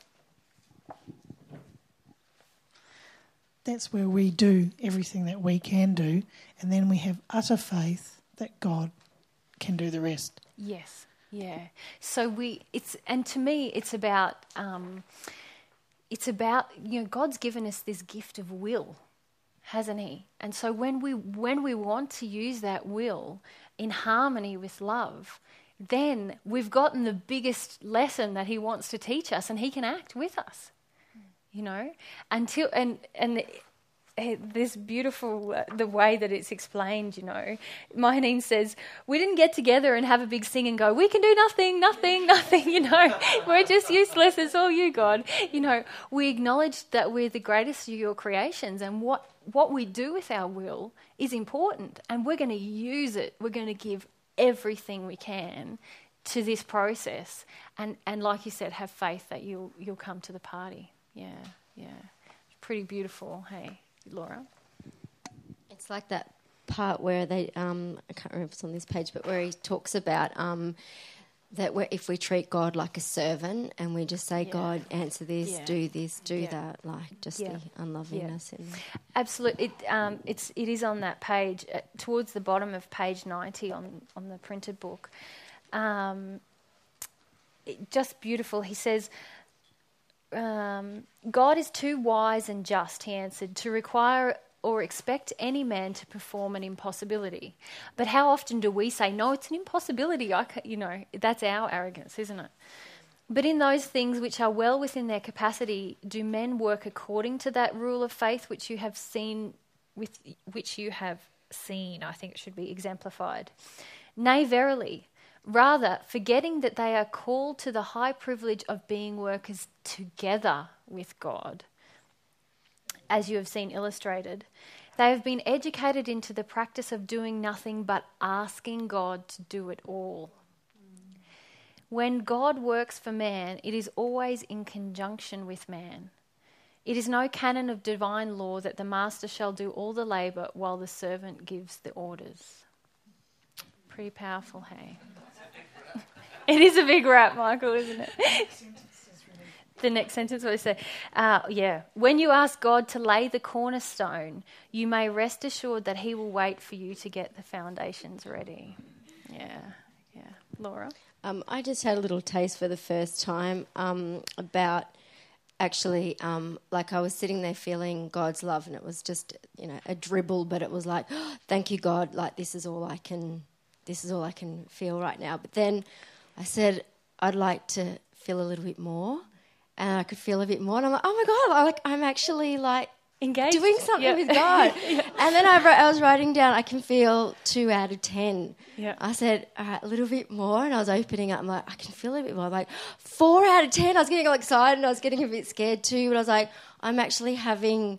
This is the first time ever I've even thought of the possibility of receive us, and play with it and explore it. It got up to 8, and I was like, oh, that's enough for me. I'm so happy. But you know what? If that was really God, that's just a tiny dribble. Because really the truth is, when we receive God's love, it's going to be overwhelming every time, especially when there's so much error already in us, and it was already getting uncomfortable, and it stayed with me for about 3 hours, and I was actually just feeling like I always thought love would be like blissful. I'm sure it is at different stages, but because it was just the beginning, it's like that. I felt like saying it's enough. Like I just felt this like, oh wow, it's tingling and it feels a bit weird and it's hot and I'm getting a bit rushy, and so all this dynamic was happening, but I was just sitting in. I wasn't talking to anyone, doing anything. I was actually just sitting there and feeling how often I'd be loving my partner and then, or, engaged in this beautiful love, and then go, okay, so what do you want for dinner now? Like, or I'd just cut it off, like, that's enough now. Yeah. We've just gone through this intimate, loving process, but time, like, it's now get back to the world or get back to... So the resistance to love. And to staying in it and allowing that whole desire of the whole love to go through what it needs to go through. Yeah. Just also, Laura, I would be praying a lot about asking your guides to just make sure that when you are... Like, just to help you to discern between spirit interactions and actual relationship with God, because sometimes when we ask for love, sometimes our spirit friends give us some love, and sometimes spirits in addictive places can give us love. But just be aware that when we do receive God's love, it is inevitably overwhelming. And so if you're kind of able to receive it and almost not be completely emotionally involved, I think it's actually a spirit having an interaction with you, because when you receive God's love, the conditions of our soul is that we have to be completely open emotionally, and during that exchange we will have emotions triggered, so it's going to be very overwhelming. The only reason I probably felt that it was is because when I woke up in the morning that day I cried a lot, so there was an opening, but at the time I knew that I was in fear, but it was almost like there is a possibility that this is possible, and it was the first time in my life that I've got that possibility, and it was tiny a spark, but it was something. Yeah. So, but I understand what you're saying. Yeah. Thank you. Cool. All right. Okay, Dave and then Alexis. Just a little question like that, because I'm a little unclear on it still. Yeah. But recently I've realised that I've been blocked actually asking genuinely for God's love. But while I was processing a little bit the other day, during the processing, I was actually longing for God's love, and I felt that it took me deeper. Yeah. Not hugely. Yeah. Like I was already emotional, but I didn't feel like I was knocked out with anything else, kind of thing. So, what is the question? I suppose, was I really receiving God's love? Like, I'm still a little grey on it. And look, I think that when you receive God's love, it won't be kind of grey. It will be overwhelming, and it will be, I think, AJ was talking to Igor the other day, and he said, it'll be unlike any experience you've had before. Every time you have it, because it'll be more overwhelming each time. It will be a greater amount of love each time, the more you open up to it, and you will feel it. So, but very often, like, I feel like we can invite God to our emotional processing, if that makes sense. We can ask for truth, we can ask for humility, we can ask for all of those things in that process. And we can ask for love. But just don't confuse a little sensation you have with receiving God's love, because it's going to be out of this world, and it's going to, you're going to go, wow, I just felt a heart connection with my Creator, even if it was for that just one moment. And the level of love you will receive from God, because if you consider it, if we're down here, say in the first sphere, God's up there in, this level of love that we can't even conceive. He's created all of the spheres more than we even know about yet, or the possibility for the spheres more than we even know about.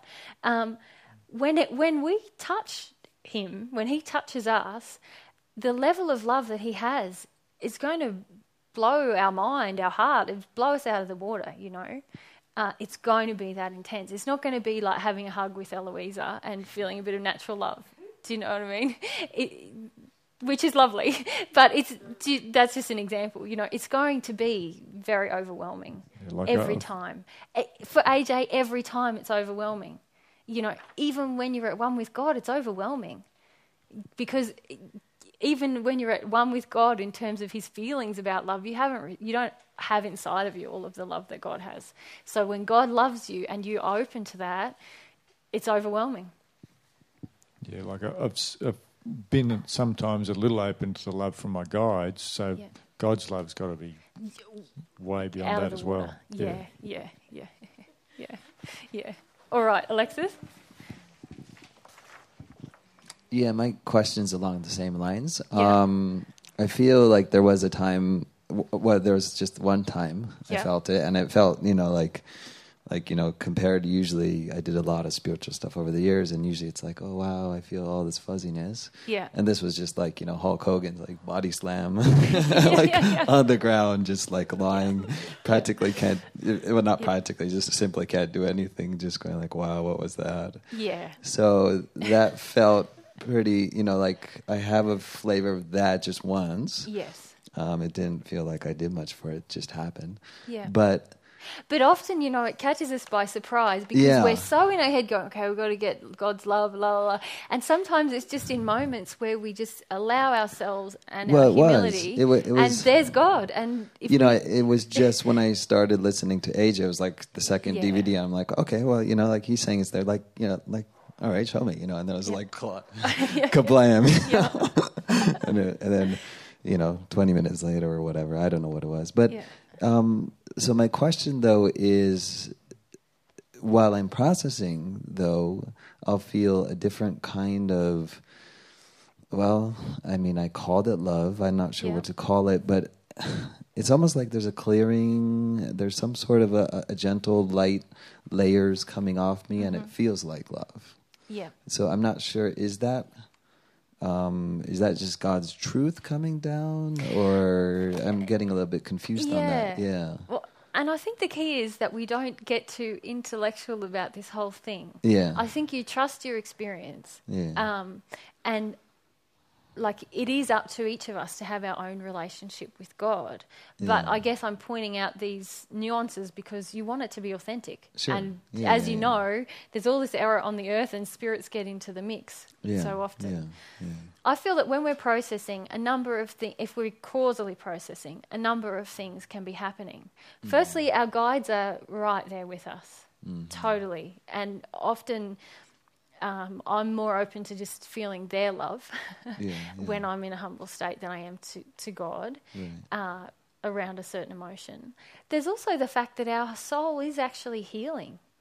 Mm-hmm. It's actually letting go of something, and that feels pretty nice. Yeah.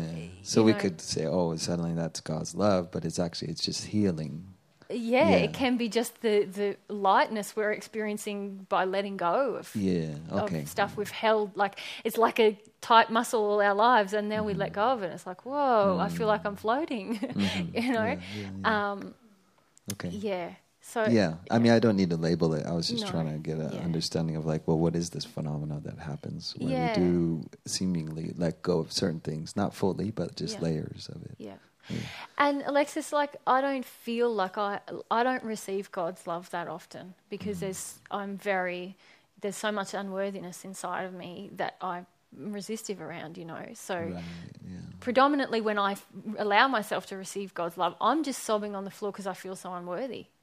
And I imagine it's the same for a lot of people, you know. We're carrying around these horrible definitions of ourselves, and when we're just willing to be humble and let God love us, one of the first emotions that comes up is like, oh my gosh, it's so beautiful, and I don't feel like I deserve it, and the grief of that comes out. So, but you know, I don't feel that qualified to talk about every little nuance because I'm still walking this myself. Okay. Thank you. No worries. Laura? I was just going to say that I always thought that it would be like a mind soul-blowing experience, and then through doing the Way experiment, how it's we're talking about how we're longing for God's love every day, and have you felt God's love every day? I thought, I've been building it up like this whole experience where I'm going to drop and, you know, cry. Like, I thought it was almost like a false belief that I've created for myself. So I think for me, I'm a bit like, can it just be gentle drops, and then when God's love really enters the soul, then it will be transforming? But there can be different variations of it, or is it or it isn't?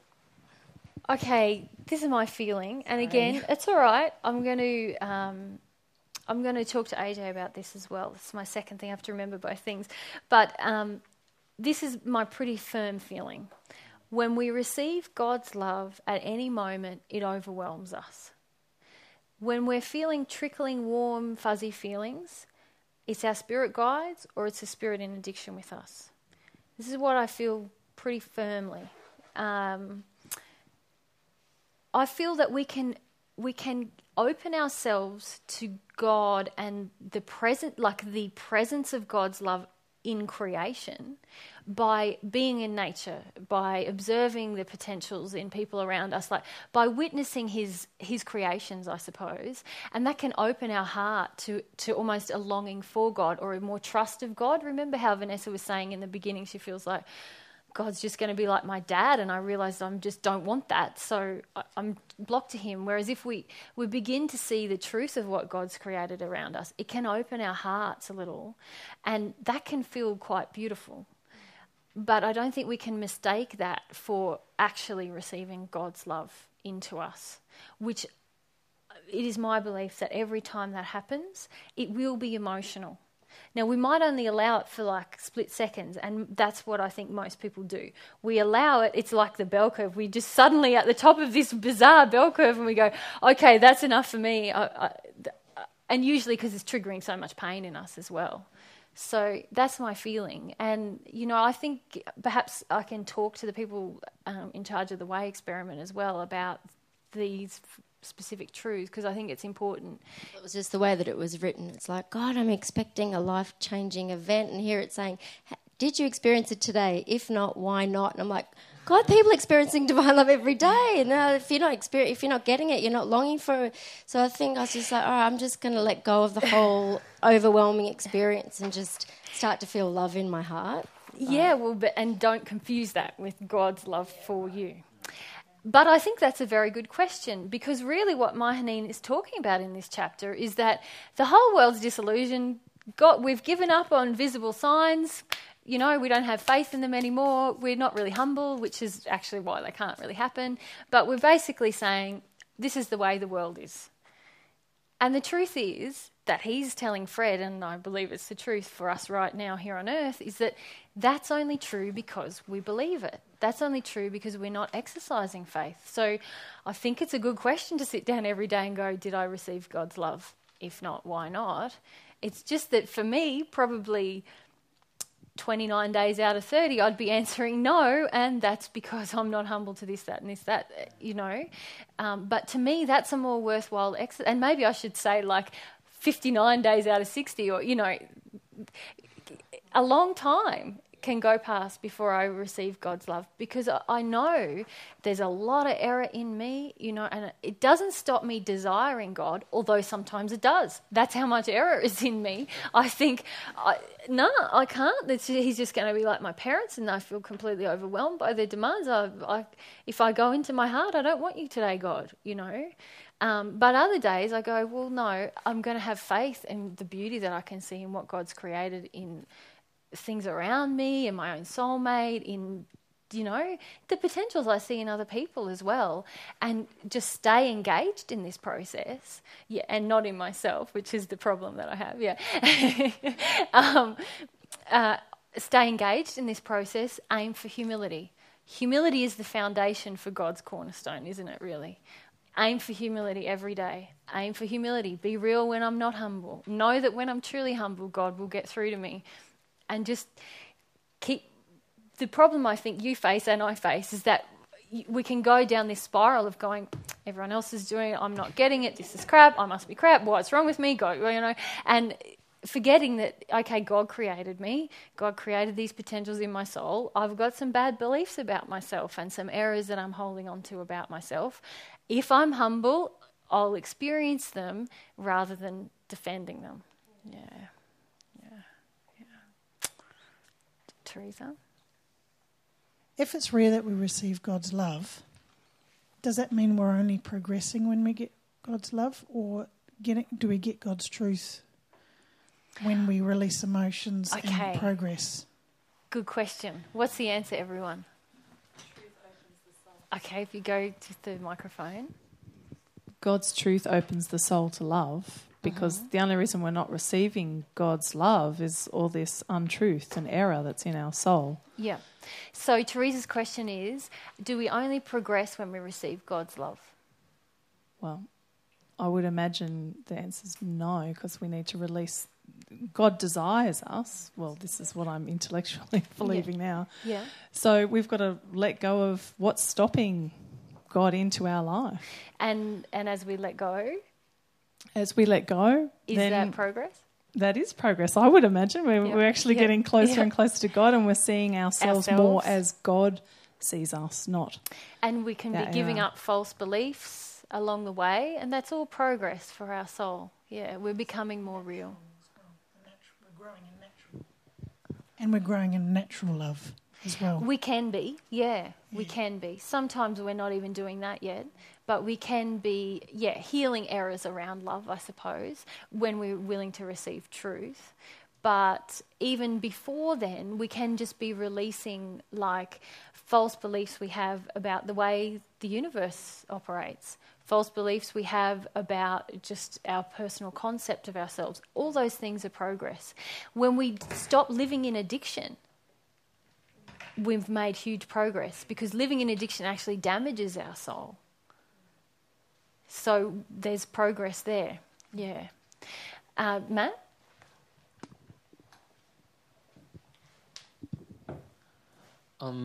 I think I feel like we can release quite a lot of affect emotions from our soul without receiving God's love and progress, but not... How do we release an affect? By feeling it fully.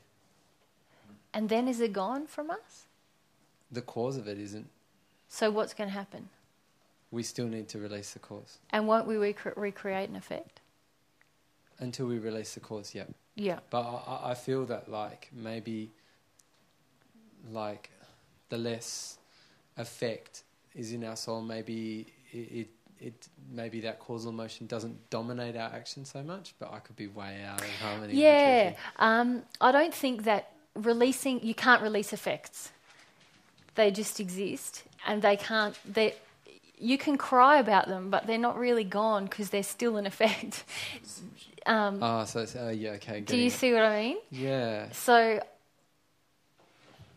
we can cry about our blocks, and maybe that's what you're feeling about. So, for example... So you become more open kind of thing? Or? Yeah, well, all my blocks are my false beliefs I have about what's going to happen when I experience my causal grief. So there's a lot of fears involved in that. And so one of my fears might be, when I fully submit to my grief, I'm going to look like a crazy lady.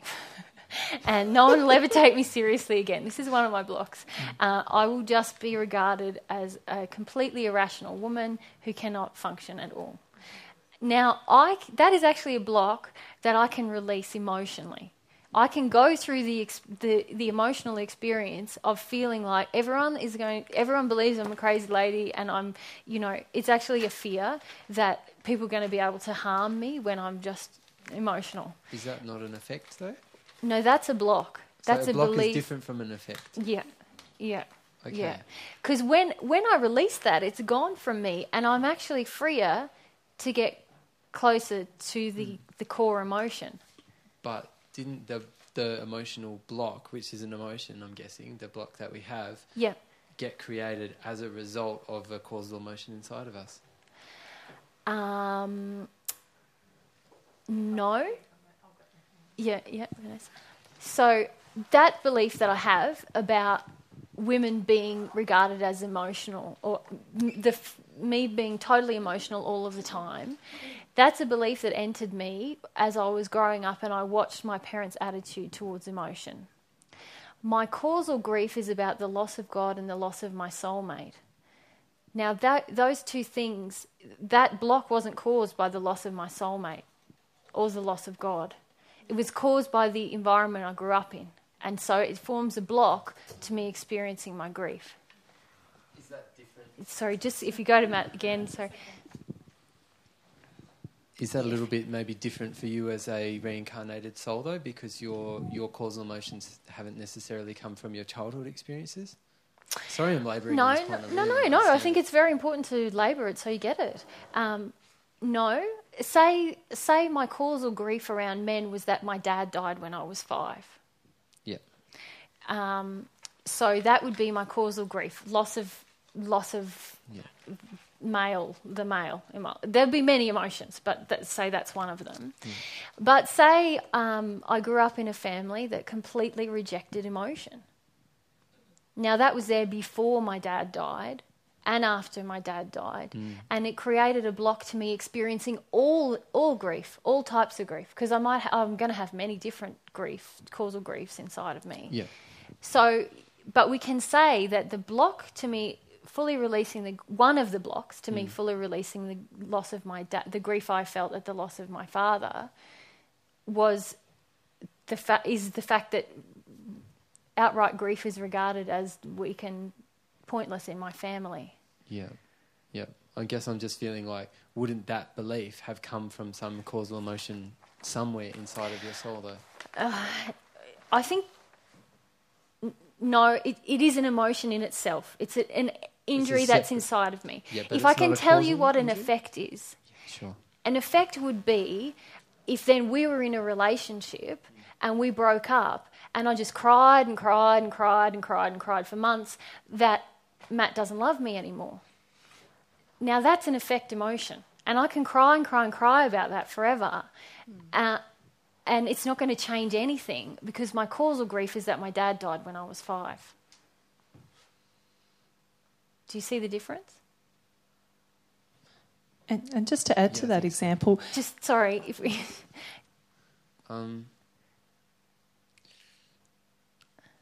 I can see how like the effect is kind of like it's actually the same emotion that the causal emotion is. Except that I can never release it. But it's not the truth. It's not. Yeah, I'm not releasing it. I'm just like a broken record. Because the real pain is the fact that Dad died. That Dad died. Yeah. Yeah. And that's different from a block. Very different from a block because like a block is like a block to the emotion, but it's. Yep. And it's a false belief. It's a false belief, and it's usually a fear. So if you think about it, the block is, my fear is you're all going to laugh at me when I experience my grief, or you're all not going to take me seriously when I'm just a blubbering mess all the time. Yeah. So that's a false belief inside of me. Now, it's true, when I go into that emotion, I might go back to a causal emotion where sometime in my childhood I was very emotional, might have been before my dad died, and everyone laughed at me or no one took me seriously. Now, that, if I went into that emotion and I would have to release it causally, my block would be gone. Yeah. But usually that is a lesser feeling of grief than this core emotion that I'm avoiding. And all of it forms like a framework of things that I have to work through in order to get to this huge, big grief inside of me. I understand the thing. Does that make sense? Yeah. I hope that it makes sense. I'll pray about it as well, just to really get it in myself. Yeah. I hope... Vanessa, sorry. No, that's okay. I was just going to say, for me, I've found blocks of what I prefer to feel. So, yes, it's a belief, but it's like, well, I can sort of handle that belief. I can't handle feeling like my actual father never loved me. Regardless of whether or not he was capable is irrelevant. Yeah. But I'd rather feel that relationship that I've had, my marriage breaking up or whatever, I'd rather cry about that than feel which how is actually an I am. effect. So then it's not a block, it's an effect. Oh, okay. But you could say... And the reason I just feel like we're getting a bit intellectual, but that's all right. It's good for me to really get down to what the hell this means. It can be that if I feel my father didn't love me, that might be my causal grief. But a belief I might prefer is that I'm just an unlovable woman. I'm just difficult. I'm difficult, it's all my fault, all of these things. Now, often people cry about that and they cry and they cry and they cry and they cry and they cry and they cry and they cry. Nothing happens because always where we get to causal emotion, there's the presence of the truth of what happened. And the truth of what happened is I was created lovable and I wasn't loved and it hurt. And when we grieve that, and often... if you think about your own processing, we're far more comfortable to grieve about how I'm not lovable to actually feel I was lovable and I wasn't loved. Yeah. Okay, thank you. Here you go on. I just wanted to comment, like, it amazes me to this day, if for example, when an unloving act was happened in your childhood, if any of the emotional experience was shut down at that moment or wasn't fully allowed, it just carries on to the rest of your life and brings, a loving husband, wife. Yeah. And it's just that, 5 minutes of that emotional grief that was shut down by someone else. And you know how funny is it? Because so much layers of fear, and we don't ever address that emotion. We spend our life trying to avoid that emotion, so the fear builds and the fear builds. And often when we finally get through all the blocks and the layers, this is why I say you can be progressing as you're getting through all the blocks and the layers, because finally sometimes you do just have to cry for 5 minutes and your whole life changes. About the right thing, yeah. And do you know what it tells me? Is the power of the soul that God created. How powerful is this soul that if I just hold on to this little splinter, it's that big. Like, that's how powerful my soul is. It's going to affect everything around me. Yeah. And the desire thing, like if you're shutting down your desire, that's it. You can't go against your soul. Yeah. Pretty awesome creation. Imagine it in harmony with love. Like, what are we all going to be able to do? Amazing. Yeah. All right, guys.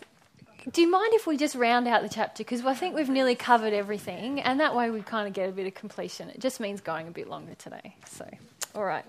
I'm so engrossed my book is even upside down.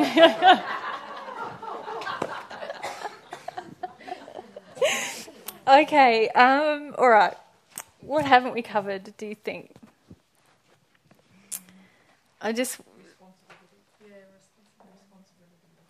Yeah, okay. So just the last few pages of the chapter. At the bottom of... Well, here we are again at this... have we covered this example, about when we pray for God's assistance and something comes along? Mahanin gives this amazing example. He says... suppose people prayed for, £10,000 to relieve the distress of someone starving or something in the community. And then a local businessman gets $10,000 and goes, oh, I'm really good. And then he thinks, oh, what about those poor people? I'll give them £20.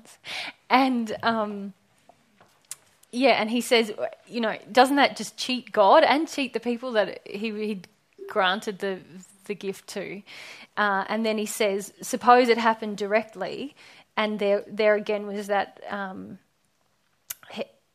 the truth that he was saying, that he can't do this because there's so many erroneous ideas upon the planet.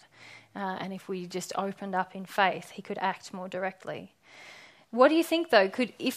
If we had more faith in the first instance, do you think God could act more directly as well? If someone was very humble with what suddenly they came into £10,000, do you think God would be able to act more in that way if we were more willing to acknowledge his gifts?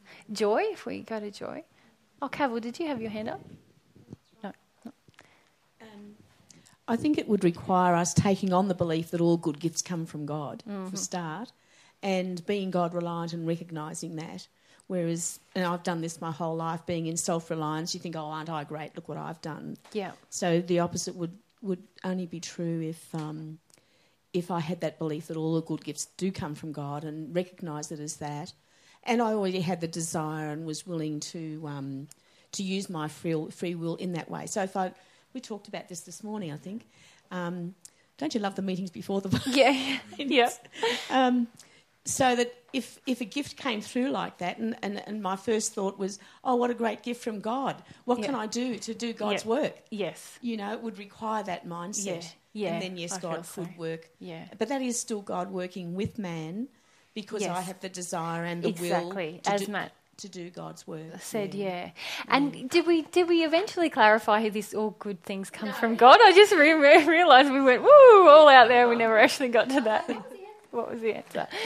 Joy, can you answer? What does it mean when we say all good gifts come from God? I believe now that all good gifts do come from God. How? How do they? What does that mean? Okay, what it means is that, a little bit like this example, I guess, that man needs to have that belief, but also have the desire to do God's work on earth, so that God can work with us. Yes, I just think, yes, let's go right back. Dave. Back to Mahoneen's statement, when God works for man, it is always in conjunction with man. Yeah, that's right. But there is a truth that all good gifts come from God. Even without man, look at the gifts already around us. We haven't even used our will. Where do they come from? Trees grow, grass grows, birds fly, the sun sets, the sun rises, the rain falls. Where does that come from? I'm just wondering, thinking about it. Isn't any gift will come from God because the all-powerful being, if he didn't want us to have something, we wouldn't have it. Okay. So everything comes from it. Yeah, but even back, we know that God did the rain and the snow and the trees and the birds. What about the soul? Who did that? Yeah, God. Yeah. God. So every potential that is within us has come from God, hasn't it? Yeah, that's all right. It's easy when I'm sitting here knowing exactly where I want to go, and you're all like, what? Yeah. But if you look at it that way, everything good that exists, if God only creates beautiful things in harmony with love. Every good thing, even that comes from me, my potential to do that has only been placed in me by my Creator. So all good things come from God. Yeah, in that sense. But Mahoneen's trying to get Fred to think about, now hang on, how can God really act on the earth? Yes, we can acknowledge the Creator, but he did give us our own will. And that's a gift from him, so that if I use my will in harmony with love and with God's will, then, that potential was given to me by God, but it is my will. Mahoneen's saying it can happen even more directly. You can ask for God and he'll He'll do so. Or, you can ask for inspiration and prophecy from God and he will grant it if you're in harmony with his love and laws. Yeah. Okay, Matt, and then Laura. I actually had this experience where I was busking and then I'd stopped busking and I was talking to some friends and insect hits me in the face, and I finally go into this emotion and go live through, or will have the feelings of being sexually abused when I was little. Yeah. And just allowed myself to experience it. Somewhere inside of me, I was aware that this was like an hour and a half of or whatever, however long it was, that I wasn't busking as well. Yeah. And so I was as I was kind of coming close to the finish of it, I was kind of longing a little bit to God about and at the beginning as well, it doesn't matter. I know I need to do some busking so then I can have some money to eat and stuff like that. And so you're busking while you're having the emotions? No, I stopped. I stopped busking and just had the emotion and stuff like that. And I feel like I've received some of God's love in that process. Yeah. And then afterwards I stopped and got up and I went to walk and there's $10 sitting there actually, or $20 or whatever it was. And it was like this beautiful, like this direct gift somehow from God that here's this miracle of this money that I would have earned when I was busking, and God's still giving me these beautiful gifts. And it was just this, incredible kind of thing that came from God in a sort of a bizarre way. Yeah, and it is a real truth that when we act in harmony with God's laws, he can act so much more in our life through many different means, through our guides, through many different things he can have an impact on. And AJ and I often find that when we're really busy, and doing a lot of things and just forgetting about our own personal comfort and welfare, that often, we receive less donations. Even though we're doing far more things, there's less donations. We have a harder time, making ends meet, if you like to use that term, and more people keep asking for things. And as soon as we go, we need to look after ourselves, we're going to do this, or we're going to cancel that, or we're just going to look after ourselves, often then we have more donations than when we did 5 times the amount of things, and people are far more respectful of our space and all. It's because we went, hang on, God desires that we love ourselves. We'll act in harmony with that, and then everything else kind of works with us. Yeah. Yeah, I'm experiencing that. It's a beautiful thing. Yeah, it's lovely. It goes against all the logic that gets put into us, the illogic. That we call logic. Yeah, that we call logic on earth. Yeah. And then it's like I find for myself, every time I take a risk that's loving, and really does confront some fear, there's always these beautiful gifts that God just goes blah blah blah blah. Here you go, and it's amazing. I feel that's the biggest pathway that truth enters our soul, is when we take a risk for love. When we decide not to listen to fear and we do the opposite of fear, then it's that. I feel that's the only time God can give us a new truth, is through the experience of that. Otherwise, it's just sitting in our head. Oh, fear's not real. I don't really need to be afraid of that. But in our soul, we really feel that. And then when we act in opposition to that fear, or we don't listen to the fear, then we have this whole other experience where it just feels like, oh, wow, that wasn't true. And I know it now. Oh, yeah. Cool. All right. Where were we? Last page 91. The responsibility, Pamela said. Yeah. Yeah, so what did you guys feel about what's Mahoney trying to teach Fred here? I kind of paraphrased it down. I don't actually have the book in front of me. And I feel like it's maybe a bit from my guide as well. The record of our life must show that our love to God has been manifested by our love and devotion to man, before we'll actually be able, be eligible or have the power to enter into that rest. Yeah. Beyond. Yep. Yeah. Yep. There's a bit that he says before that as well. Vanessa?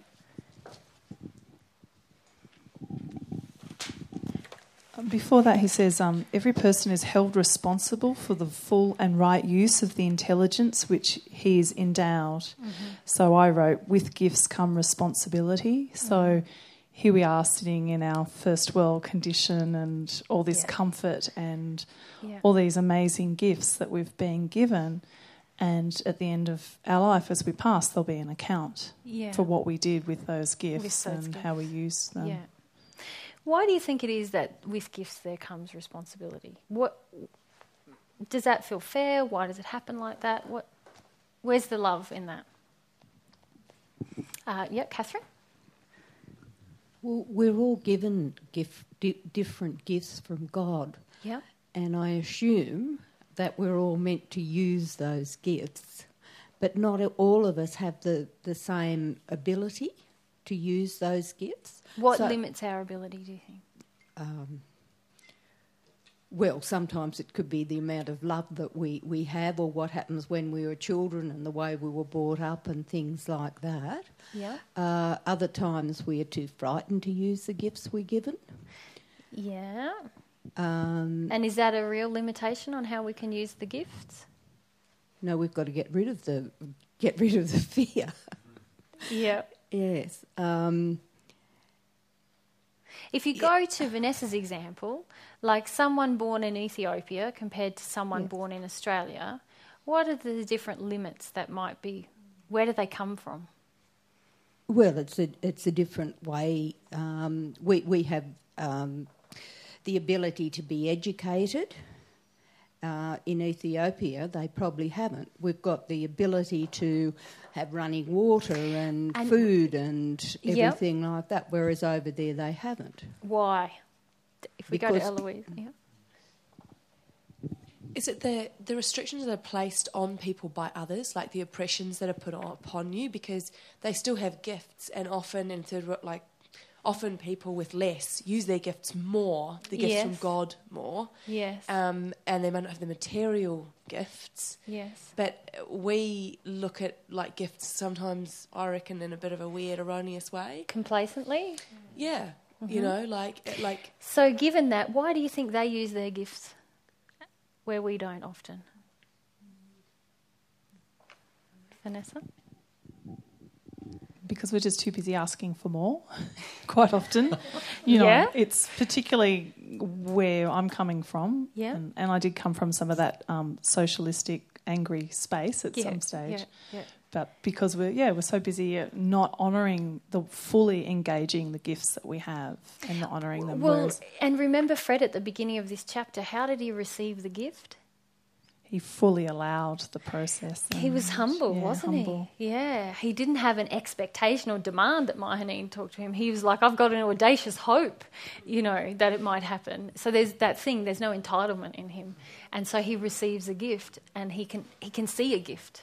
When we have these horrible addictions that so many of us have in the West of entitlement, expectation, I should have space, I should have comfort, I should have all these things, our life is littered with gifts and we don't even see them. Yeah. Laura? Sometimes in those third world countries, they have to bring out the very thing that's going to be of benefit to all as well. So they're thinking on, more universally and more for the community or whatever. So innate in all of us are gifts that will be beneficial for all of us, or for everyone. For everyone. Whereas because of that sense of entitlement, it's like, fame, fortune, what am I going to get out of it? How's it going to support me? So it limits the capacity of the true gift. Mm-hmm. Mm-hmm. Yeah. And so why does God make us responsible for what we do with gifts then? I just had an idea with responsibility. Like, I have a feeling of like how it's bad, but actually maybe responsibility is not a bad thing, because if you're responsible for your gift, there's a joy with that. Like, I don't know where it's coming from or why I'm going to say it, but it's a bit like responsibility could be really cool, because you could be like, wow, like, this is awesome. And it's not, how do I script, like, responsibility feels loaded. It's loaded in our society, isn't it? You must be responsible. You're responsible for that. There's a lot of fear, isn't there? Yeah, where actually, maybe in its true sense, as God intended it, all he's really saying is, I've given you this beautiful gift. Now it's up to you to just give that gift freely. Yeah. And that is all the responsibility it is, which is not really a responsibility. It's more just, I don't know, but like I'm getting caught up in the word. But. Yeah, it's a gift. But why would he have an account then when we pass? Given what Eloisa just said, which was lovely. Joy? It comes back to something that we mentioned earlier, and that God doesn't expect any of us to do the impossible, but will judge us as to whether we've done what we can. Yeah. And that's the only real measure. Yeah. Have we done what we can? And that would be according to our gifts. And when you say judge us, what do you mean? That we will be held to account for having done what we have done. Yeah. And the only real criteria for that is, have we done all that we could? Yeah. Yeah. Okay, let's go to Alexis. There's a little bit more I want to tease out of this. I think it has to do with the process that God gives us gifts to grow. And he has this vision, like AJ said, a soul one with God is like a nuclear explosion.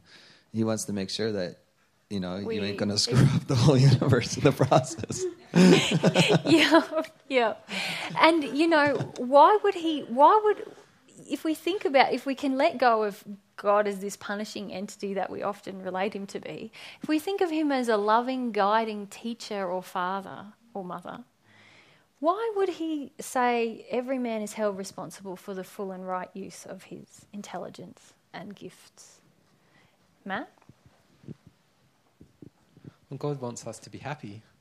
Yeah. Yeah, and it's like if we actually use our gifts out of harmony with love, it's not going to bring us any happiness. No. And if there's no account and there's no compensation or whatever other things afterwards, we're never going to learn to do it lovingly. Yeah. And we're never going to be happy as a result. Yeah. We don't learn about love, do we? It's like if you the analogy AJ says, if you give the child a toy and it just smashes it, then you're not going to give more gifts, and you're going to try. If you love the child, you'd want to help them understand what's just happened and why it's out of harmony with love. Yeah. Okay. Laura? There's two mics on the go, actually, so, yeah. I was going to say, likening it to a loving parent, it's like with my child, like she sets the table, but then when it comes time to when she can't reach something, then I'll reach that thing. But if she can reach the fork and she can, so she does what she can of it, and then. Yeah. But I don't say don't set the table because there's things that you can't reach. She has to contribute, and then and that's her responsibility, and that makes her appreciate when things are done for her. So. Yeah, and you're teaching her a lot, aren't you, about how her will, her capability, how she can learn and engage and look after herself. She says the best thing about getting older is I can put the fire on and mow the lawn. She gets really excited about doing these things. Awesome, lovely. All right, Igor had his hand up, and Joy. It just feels to me that God has got so much in store for us. He just wants us to learn to do with the gifts that He gave us already. Exactly. To give us the good stuff, Imagine if this is like the baby gifts we get. What's it going to be like when we get the big ticket stuff? It's going to be amazing. Yeah. Okay, we go to Joy. I think maybe it's because... my love for God is going to be demonstrated by my love for man. Okay, yes and no. Why? We just need to be careful about what does he actually say here on page 92. What's spiritual maturity?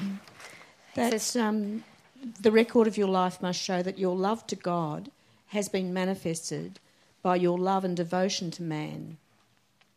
Before you'll have the right or power to enter. So does that mean that if I just wander around loving and being devoted to all of you, that I have a relationship with God? Not necessarily. I think it requires both. And earlier on the page, he says, spiritual manhood can only be attained by work which is alike honouring to God and beneficial to your fellow man. So it needs to be both. Yeah. And that religion alone, so that method of living alone is what God actually says he hath done what he could. Yeah. So honouring God and loving my fellow man. And if you think about it, when we honour God and have a relationship with God, the natural result is that you would honour each other. Yeah. Yeah, I got a question about that. Back in the earlier part, because it took me 6 reads to get past page 2. Yeah. You know, about the my brother. Yeah. And just tearing up again. It's like I said to Matt, I want to live in a world like that. You know, what would it take for me to be like that? Yeah. And with all of my injuries and judgments and so on, like, if I made a decision that I wanted to be that open and that loving to my brother and sister equally, and treat them that way, we had a discussion about how that would look. I said, well, would that just look like a facade, or would it, as Matt suggested, just bring up the emotions that need to be cleared to make it more pure? If you think about Fred's exchange with Myhaneen, sorry Myhaneen if I'm saying it wrong, that experience couldn't have happened if he was in a facade, could it? No. Because it was a heart-based interaction, wasn't it? So the answer to your question, though, I think is just one little word: humility. Right. Because I think the measure of my regard for any of you is just a measure of my humility. I don't have to be perfect in order to love you. I just have to be humble. And through that process, of course, I will become perfect. But, yeah, I feel that often, myself included, we make excuses for not loving, when in fact we have the capacity within us if we're only willing to be humble. And if you think about your interactions with each other, if you think about times when you're really humble, the level of regard and love you can have for another person is exponentially greater than on the day when you're just holding on to your stuff and you feel slighted, or, you know, that person's not loving me, they never love me, wish they'd deal with their stuff, you know, all of those things. That then, you know, then we're not loving anyone in those days. But if you think about it when you're really humble, there's a lot of capacity for love within us. And if you look in the world around us, there are people displaying love towards others, aren't there? In many different ways, you know, and it's too easy to get complacent, I think. And that's what Myhaneen is really giving us a message about, isn't it? He's saying, when one declares his belief in an unchangeable God who will reward every man according to the deeds done in the body, he is expected to order his conduct according to that rule. What does that mean in our lives if you think about what we believe? With the truths that we're learning, it's all very well for us. It's a little bit like spirituality talk, the pseudo spirituality, because it's all very well to hear about these things and to go, yeah, great, I'm going to grow in love or whatever. But if I don't act in that and actually look at my, not even act, a little bit, I suppose, like the desire, just look at myself and go, whoa, okay, this be place, real. Yeah, be real with myself rather than the facade. Well, I'm not actually honouring what I've learnt. I don't believe that God is a beautiful God in that moment. Yeah. So I'm either being a total fraud and going, oh great, love, truth, whatever, when actually I'm going, nah, hate this effort. Yeah. Or I'm, I've got to make a decision somewhere there, I think. Yeah. It's sort of like the discussion that we were having last night, isn't it? Where you and I carry around this belief we're rotten people, and yet I believe in a God that only creates beautiful things. Yeah. How does that work? Doesn't. Where is God actually going to call me into account when I come through the mist, when he goes, now you've been wandering around telling everyone there's God only creates beautiful things and they're beautiful and there's potential for growth and change, and then, for years and years you've held on to this belief that counts for everyone else, but actually you're rotten, Yeah. It's really hypocritical. That's how I kind of feel about it, It's like, projecting all this stuff that's, I just get real, really. Yeah. Well, and like this to me is I think, as I said last night as well, it's the essence of humility. It's actually when we're willing to say, I don't know the truth about me, God does, and I'm willing to learn it from him. And that's what I see AJ reflecting. Oh, Alexis. A lot in his own growth. Are you okay? Yeah. Is this hitting a nerve, this discussion, or is it boring? Or right.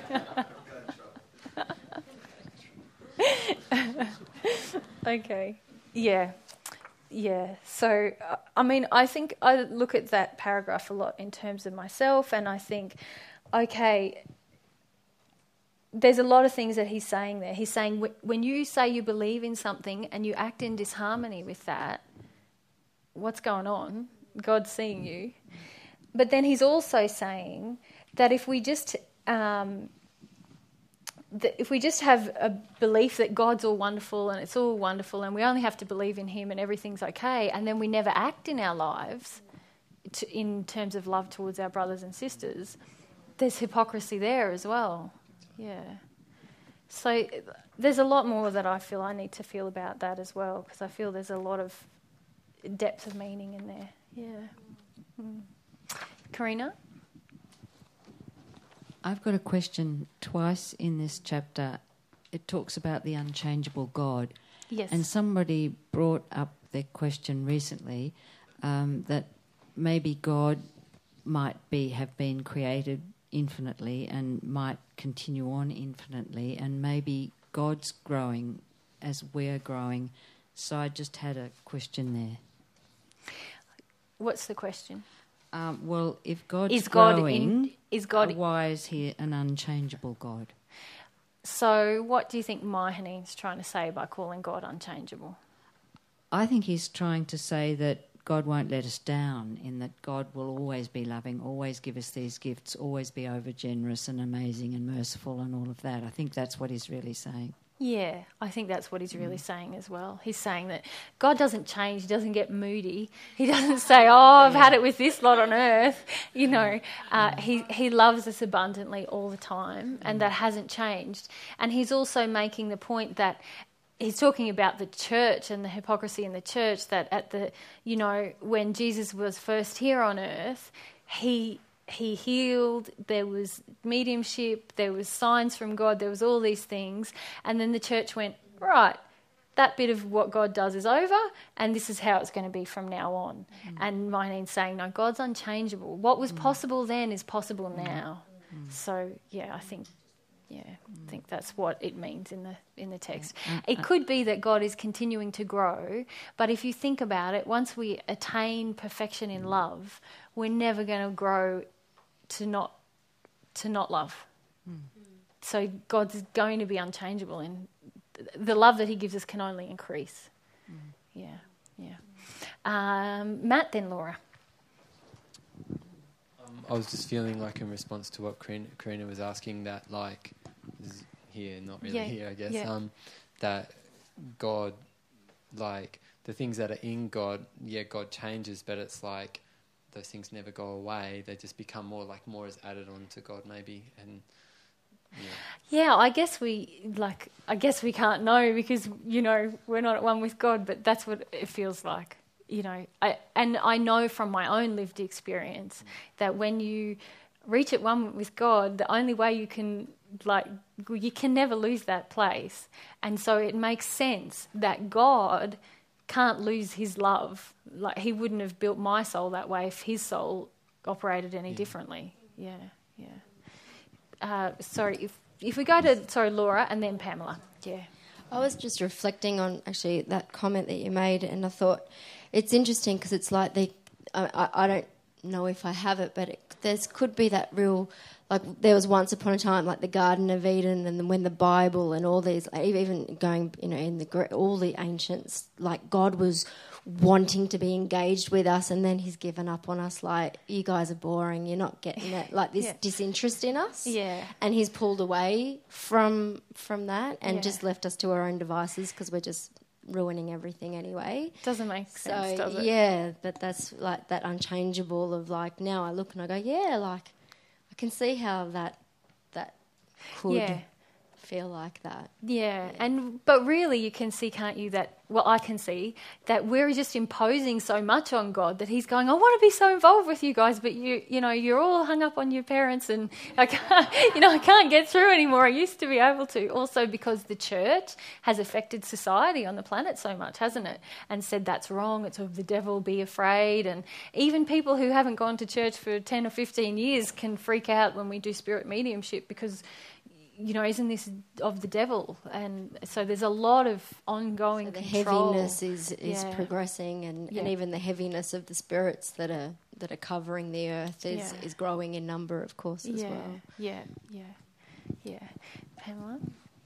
Yeah, a while back I had a revelation that helped me change a church belief, and it was, I heard that she created us to experience this physicality with us as her children, and like a playground. So the revelation was that she sort of actually requires us to develop our capacity to communicate with her, so that, in a way, is that blasphemous? But so she could experience the physicality and all the creativity that she desires. I'm not going to say it's blasphemous, Pamela. What a heavy word.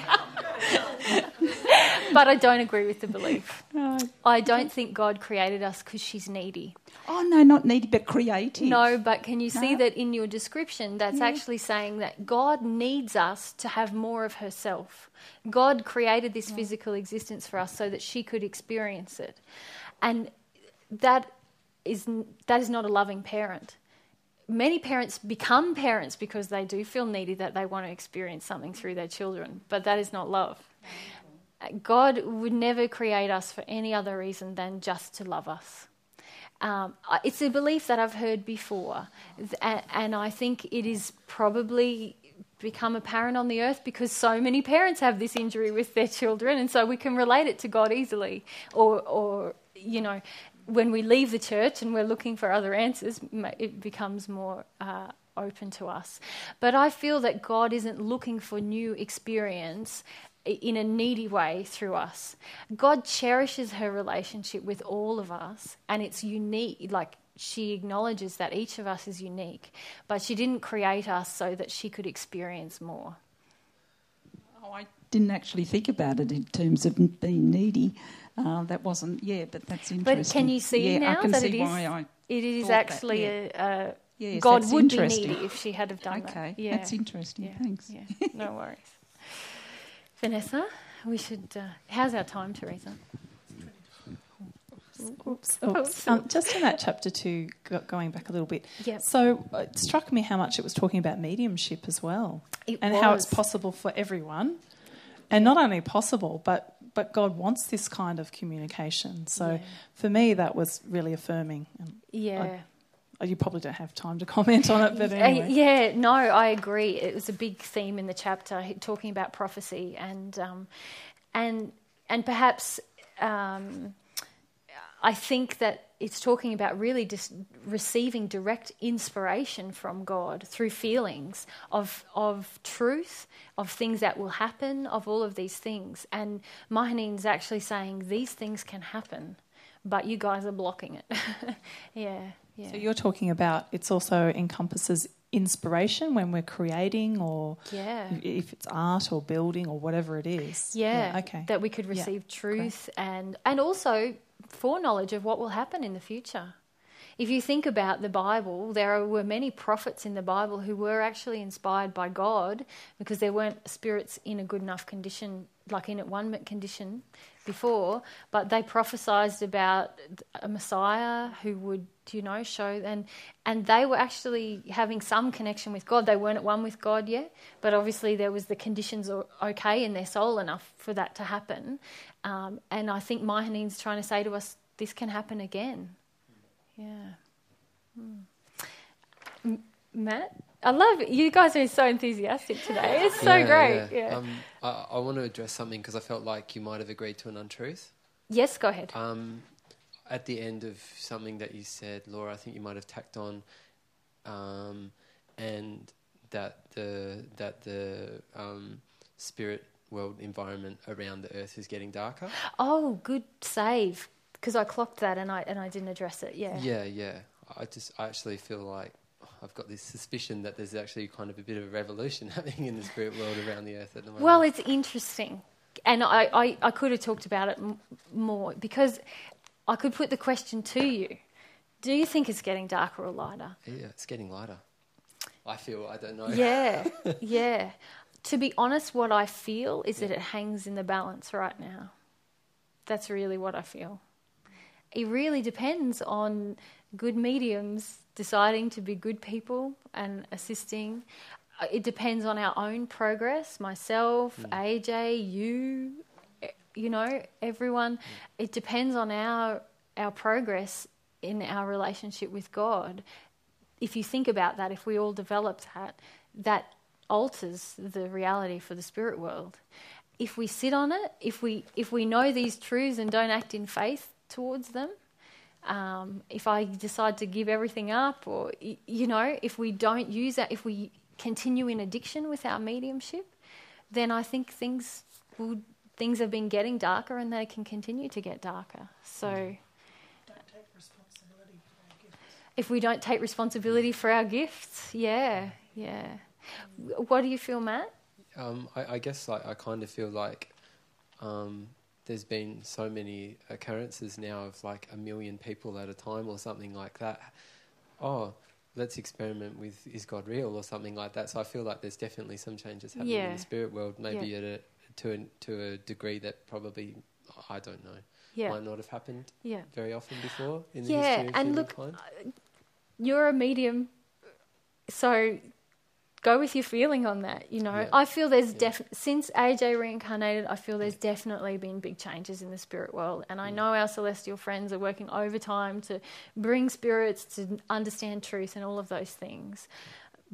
And perhaps it's coming from some of my own sadness about the harshness I do see perpetuated on the earth.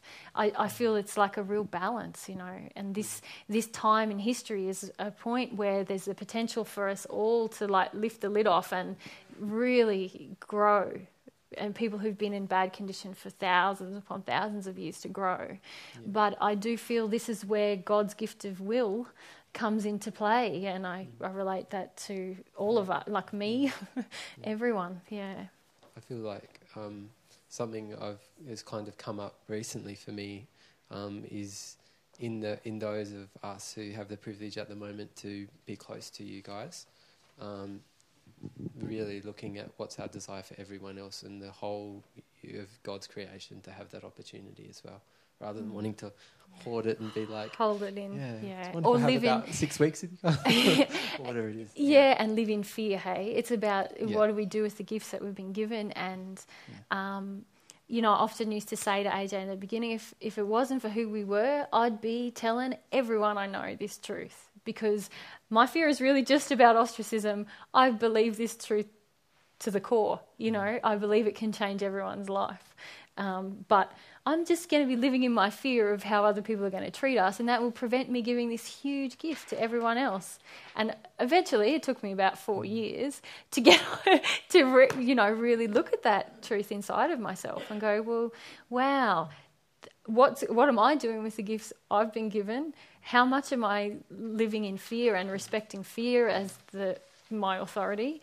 And what would I be doing if fear wasn't present? Okay, maybe I should start doing that. And it's kind of like, look what's already happened within the community, like just with the book group from you doing that. It's pretty awesome. Well, I don't know. I hope it's something.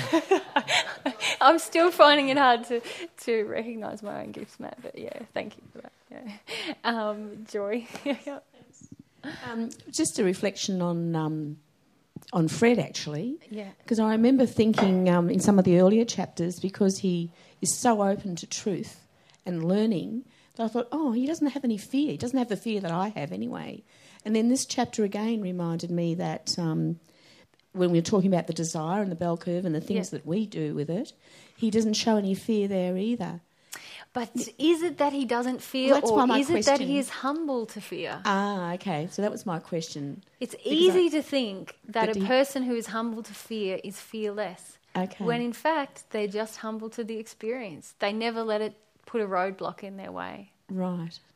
Do you see the I do see the difference. It's a really important point. It is. Because then even the very last line, I think, of the chapter is about he still sees the door ajar. He still wants this opportunity to go back to earth because he feels that if he can just tell this truth to people, that they'll all change. Yeah. And it's Isn't wonderful he that he has that hope. Yeah. Okay, Karina and then Dave. And we should finish sooner. Yeah.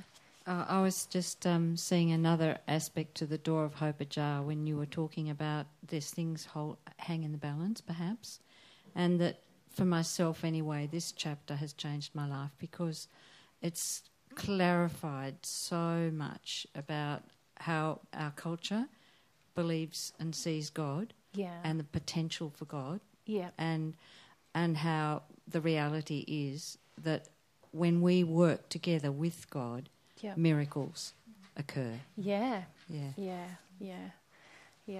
I feel so grateful to Fred that his desire, that he's, that this hope that he's holding with the door ajar has led him to gift this story, which the last 2 chapters are just like a testament to the power of God when we have faith. And that is so moving and motivational for me, And if you think about how patient must they have been. Okay, he channeled this stuff over 100 years ago, and I don't know how many people read it then. Maybe quite a few, but it's certainly not gone. It went out of print. It's not gone down in the history books as a big testament to truth. And yet now there are a few people reading it, There's people on other sides of the world reading it, and, there's a good group of you reading it and engaging. And I think how many of us are willing to ride the bell curve of desire that much? Fred, from the moment he entered the spirit world, which was early 1900s, I think, late 1800s maybe, by the time he got to a point where he could come back and channel in the early 1900s. So from the late 1800s, he entered the spirit world with a desire. As soon as he passed through the mists, he wanted to come back and let people know the truth, And then he eventually got to a point where he could come and channel. And he told all this to Robert James Lees, who wrote it down, and it got published. We don't know what a big impact it had. But then he waited another 100 years for more people to really be open to the truth. And so that's really, he's let go of a lot in that desire, hasn't he? He's just gifting. Yeah. All right. Sorry, Dave. Yeah. I don't have a full handle on this, but just feeling about it, and you saying that you feel perhaps things in the spirit world hang in the balance. So if in some way I'm not taking responsibility for my gifts and for following my desires, and perhaps as a medium being loving towards spirits in opportunities that arise. And Dave, for you, stepping out of addiction with spirits, this is a big one for you, Yep. So, by not doing those things, am I actually contributing to things being darker, kind of thing? What's the answer to that question? I think yes. Yeah. There's no need to get heavy on ourselves about it. It's just the truth. Yeah, everyone just went, oh. I'm feeling really inspired. You're feeling... Take the microphone, Teresa. I am. I'm feeling really inspired and fired up. Like Karina said, it's life-changing. This whole chapter has been. I thought, right, I'm going to get stuck in. I've started baby steps with my desires, and now I just feel like this. I've been given the green light. Yeah. I'm just going to motor into it. Take that time to feel them, allow them, let yourself. It's like tasting them properly before you run out there, really understand the exact flavour of this desire and let it be instructive in what it tells you about yourself. When we have a desire and we really experience it without, first rushing off to enact it, we learn so much about ourselves and about love. Is this loving, isn't it? But also, wow, what's this telling me about my personality, or is this an injury or part of my personality? And also through that we can get so much inspiration about the best way to do it and all of these things. I've seen that with my daughter because she does a lot of imagining and things and play acting and stuff. And I watch her and I think, she is learning so much, and I'm learning through her as well. Yeah. Awesome. Yeah. Just to go back to Dave though, so I just wanted to clarify, when we're given gifts and we choose to reject them or we don't embrace them in harmony with love, then what is the natural result? What are we doing? If we're not embracing love, what are we embracing? we're choosing not to have love. We're choosing not to participate in love. And what is that? What are we embracing? We'd be embracing error. Error, yeah. Fear, joy. Evil. Can be evil. Addiction. So if you look at that naturally, that's darkening us, isn't it? And that's been the state of the earth for a long time. And so there's no need to get heavy and judgmental about it. It's just like if you can see that truth as actually a gift. Wow, now I know something. You know, I have a choice laid out here in front of me. I can choose love, or I can choose to continue living in fear. I can choose like experiencing my desire, or I can choose to stay in addiction. You know, there's a choice here in front of me. I think AJ mentioned this once. Whatever's not growing is dying. It's the way of the universe, yeah. But he also spoke about in a talk. When was that? Maybe it was in the free will talk. You know, he talked about another bell curve or another graphy thing. You know, as we go through a day, we can make a choice to be more loving in a situation where we previously chose fear. You know, and if we do that consistently, we're going to grow. It might not be like the biggest. It might be in your supermarket line. It might be, you know, with your kids, with your dog, with whatever, your ethical dealings with business, with people. But if you consistently choose love, you're going to grow. If you choose love, then you go, nah, fear's better. If you choose love, then you're not going to grow. But it's true. Like Igor said, did Bob Dylan say once, get busy living or get busy dying, you know? That's the two options you've got. And it's yeah. Okay, Laura, and then Joy, and then... I think with desires too, because of the influence of society, we think that being in desire means we've got to do something, make something or create something or, you know, do something grand in a way, instead of the desire to be humble. Like just the desire to be humble and the desire to open the soul is a desire that's loving for myself, in harmony with God, and loving for everyone, like, you know. Totally. But it's just the word desire that a lot of people go, oh, I'm not singing, I'm not dancing, I'm not making, you know. And it's just those kinds of erroneous thoughts that we have that can sometimes add to our I'm not doing enough. Whereas just going for a walk with a dog and meeting and looking someone's in the eyes. Yeah. I remember this one man wrote a suicide note, and the note that he wrote was, if one person smiles at me today, I will not kill myself. Wow. And he killed himself. And just that one sentiment, it's like desire is just, it doesn't have to be, you know, desire is anything. It's not something great. Yeah. It's a fair bit of anger in that suicide note, though, actually, about people meeting his demands. But... Yeah, but when I read it, but some people in that state, they're just so wanting to know that just one person can care. Yeah, absolutely. Yeah. And many of us have become so disillusioned about just the fact that anyone would care for us in a personal way. Yeah. But also don't be afraid to let your desires be grand. Like, I agree with you. We can start, and our desires can be humble, and that means that they're not going to be flashy and up in lights. But don't be afraid to let yourself dream big. Yeah, because God created a big soul with a big capacity. Joy. I just had the realisation when you were talking to Dave that with learning what we're learning from you and AJ comes the responsibility to live it. Yeah. You can't plead ignorance anymore. No. Hey? Yeah. No. Yeah. So thank you. Yeah. Yeah. You're welcome. It's good. It's a good truth. We didn't read the small print. Yeah. The disclaimer. Yeah, there's a few disclaimers on this path, because there's also, once you engage this process, it's going to be very hard to stop.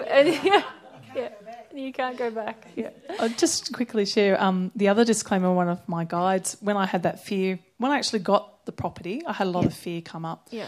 And one of my guides warned me, if you continue on this path that you're on, the result's going to be joy. So be warned. And even that brought up a little bit of, what does that mean? Yeah. Be warned. So everyone be happiness. warned. Yeah. Yeah, you're going to engage that soul. Awesome. Karina. Just getting back to this spiritual manhood, I'm going to say womanhood in this case. I called it spiritual maturity. I think that's what they were trying to refer to. In deference to yourself, I just want to say spiritual womanhood can be attained by work which is alike honouring to God and beneficial to your fellow man. And I have such resistance to reading this long, verbose, sort of 100-year-old literature. And I tried 10 times or something to read it before you started the book group. And every time I get down to do the homework, I have huge resistance. And the first time I started doing this chapter, I was just completely superficial. I thought I was just a sham. I was, and then prayed about it. And the next time my heart was open. Yeah. And so, just this miracle of working with God, how we lay the foundation, and then how the repercussions of that, because not only have you helped this little soul, but then this gets recorded and goes around the world, and it's just through you experiencing your bell curve and then taking action. Not always humbly. But on this, on this, I was just how saying, inspiring is that to me? It's definitely, very inspiring because it's the work in action. Thank you. I have to say, I'm not really good at riding that bell curve yet, And it's AJ and I had a really interesting process last night where he said, I asked him a question from the chapter, and he said, "You're asking me this question for you've got the wrong motivation. Can't you feel it?" And it took me into this whole thing. I read the chapter a couple of weeks ago and I was like, oh my gosh, I don't know the answer. Oh my gosh. There's all this fear of this is totally my error, and that I come up against so many times in this process where I think I have to be up here and know all the answers, and I have to be up here to be okay. You guys can't see that I'm actually not very, good. This is really what I, go through when I'm not very humble. And then I read the chapter and I go, I don't understand anything. I can't do this. I have to ask AJ. And then I get really pressured of speech with AJ. What does that mean? What do you mean? Are you saying that? What about this? What if they ask this? And then he usually, last night he was like, babe, got to throw up my hands. I can't remember exactly what he said, but it was like, you got to take a look at what's going on here. And then, then I had a big cry about all these feelings that I have. And then I said, I'm not asking you any more questions, darling, because actually it's all wrong. I need to just be humble and say, guys, I don't know. This is a hard chapter.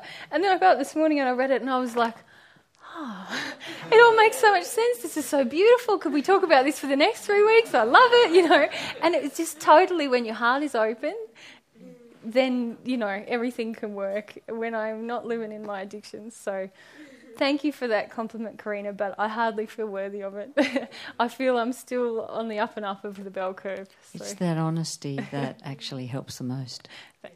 Thanks. Yeah. All right, guys.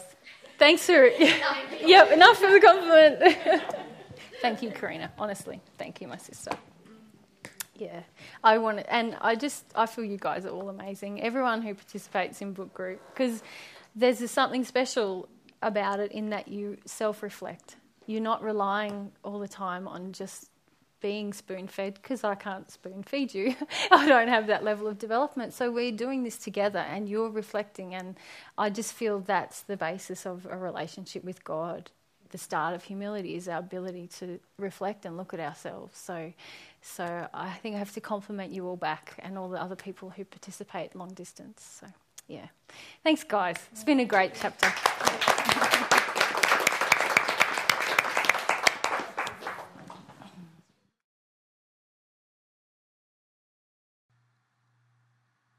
For more information, visit magdalena-mary.blogspot.com.au.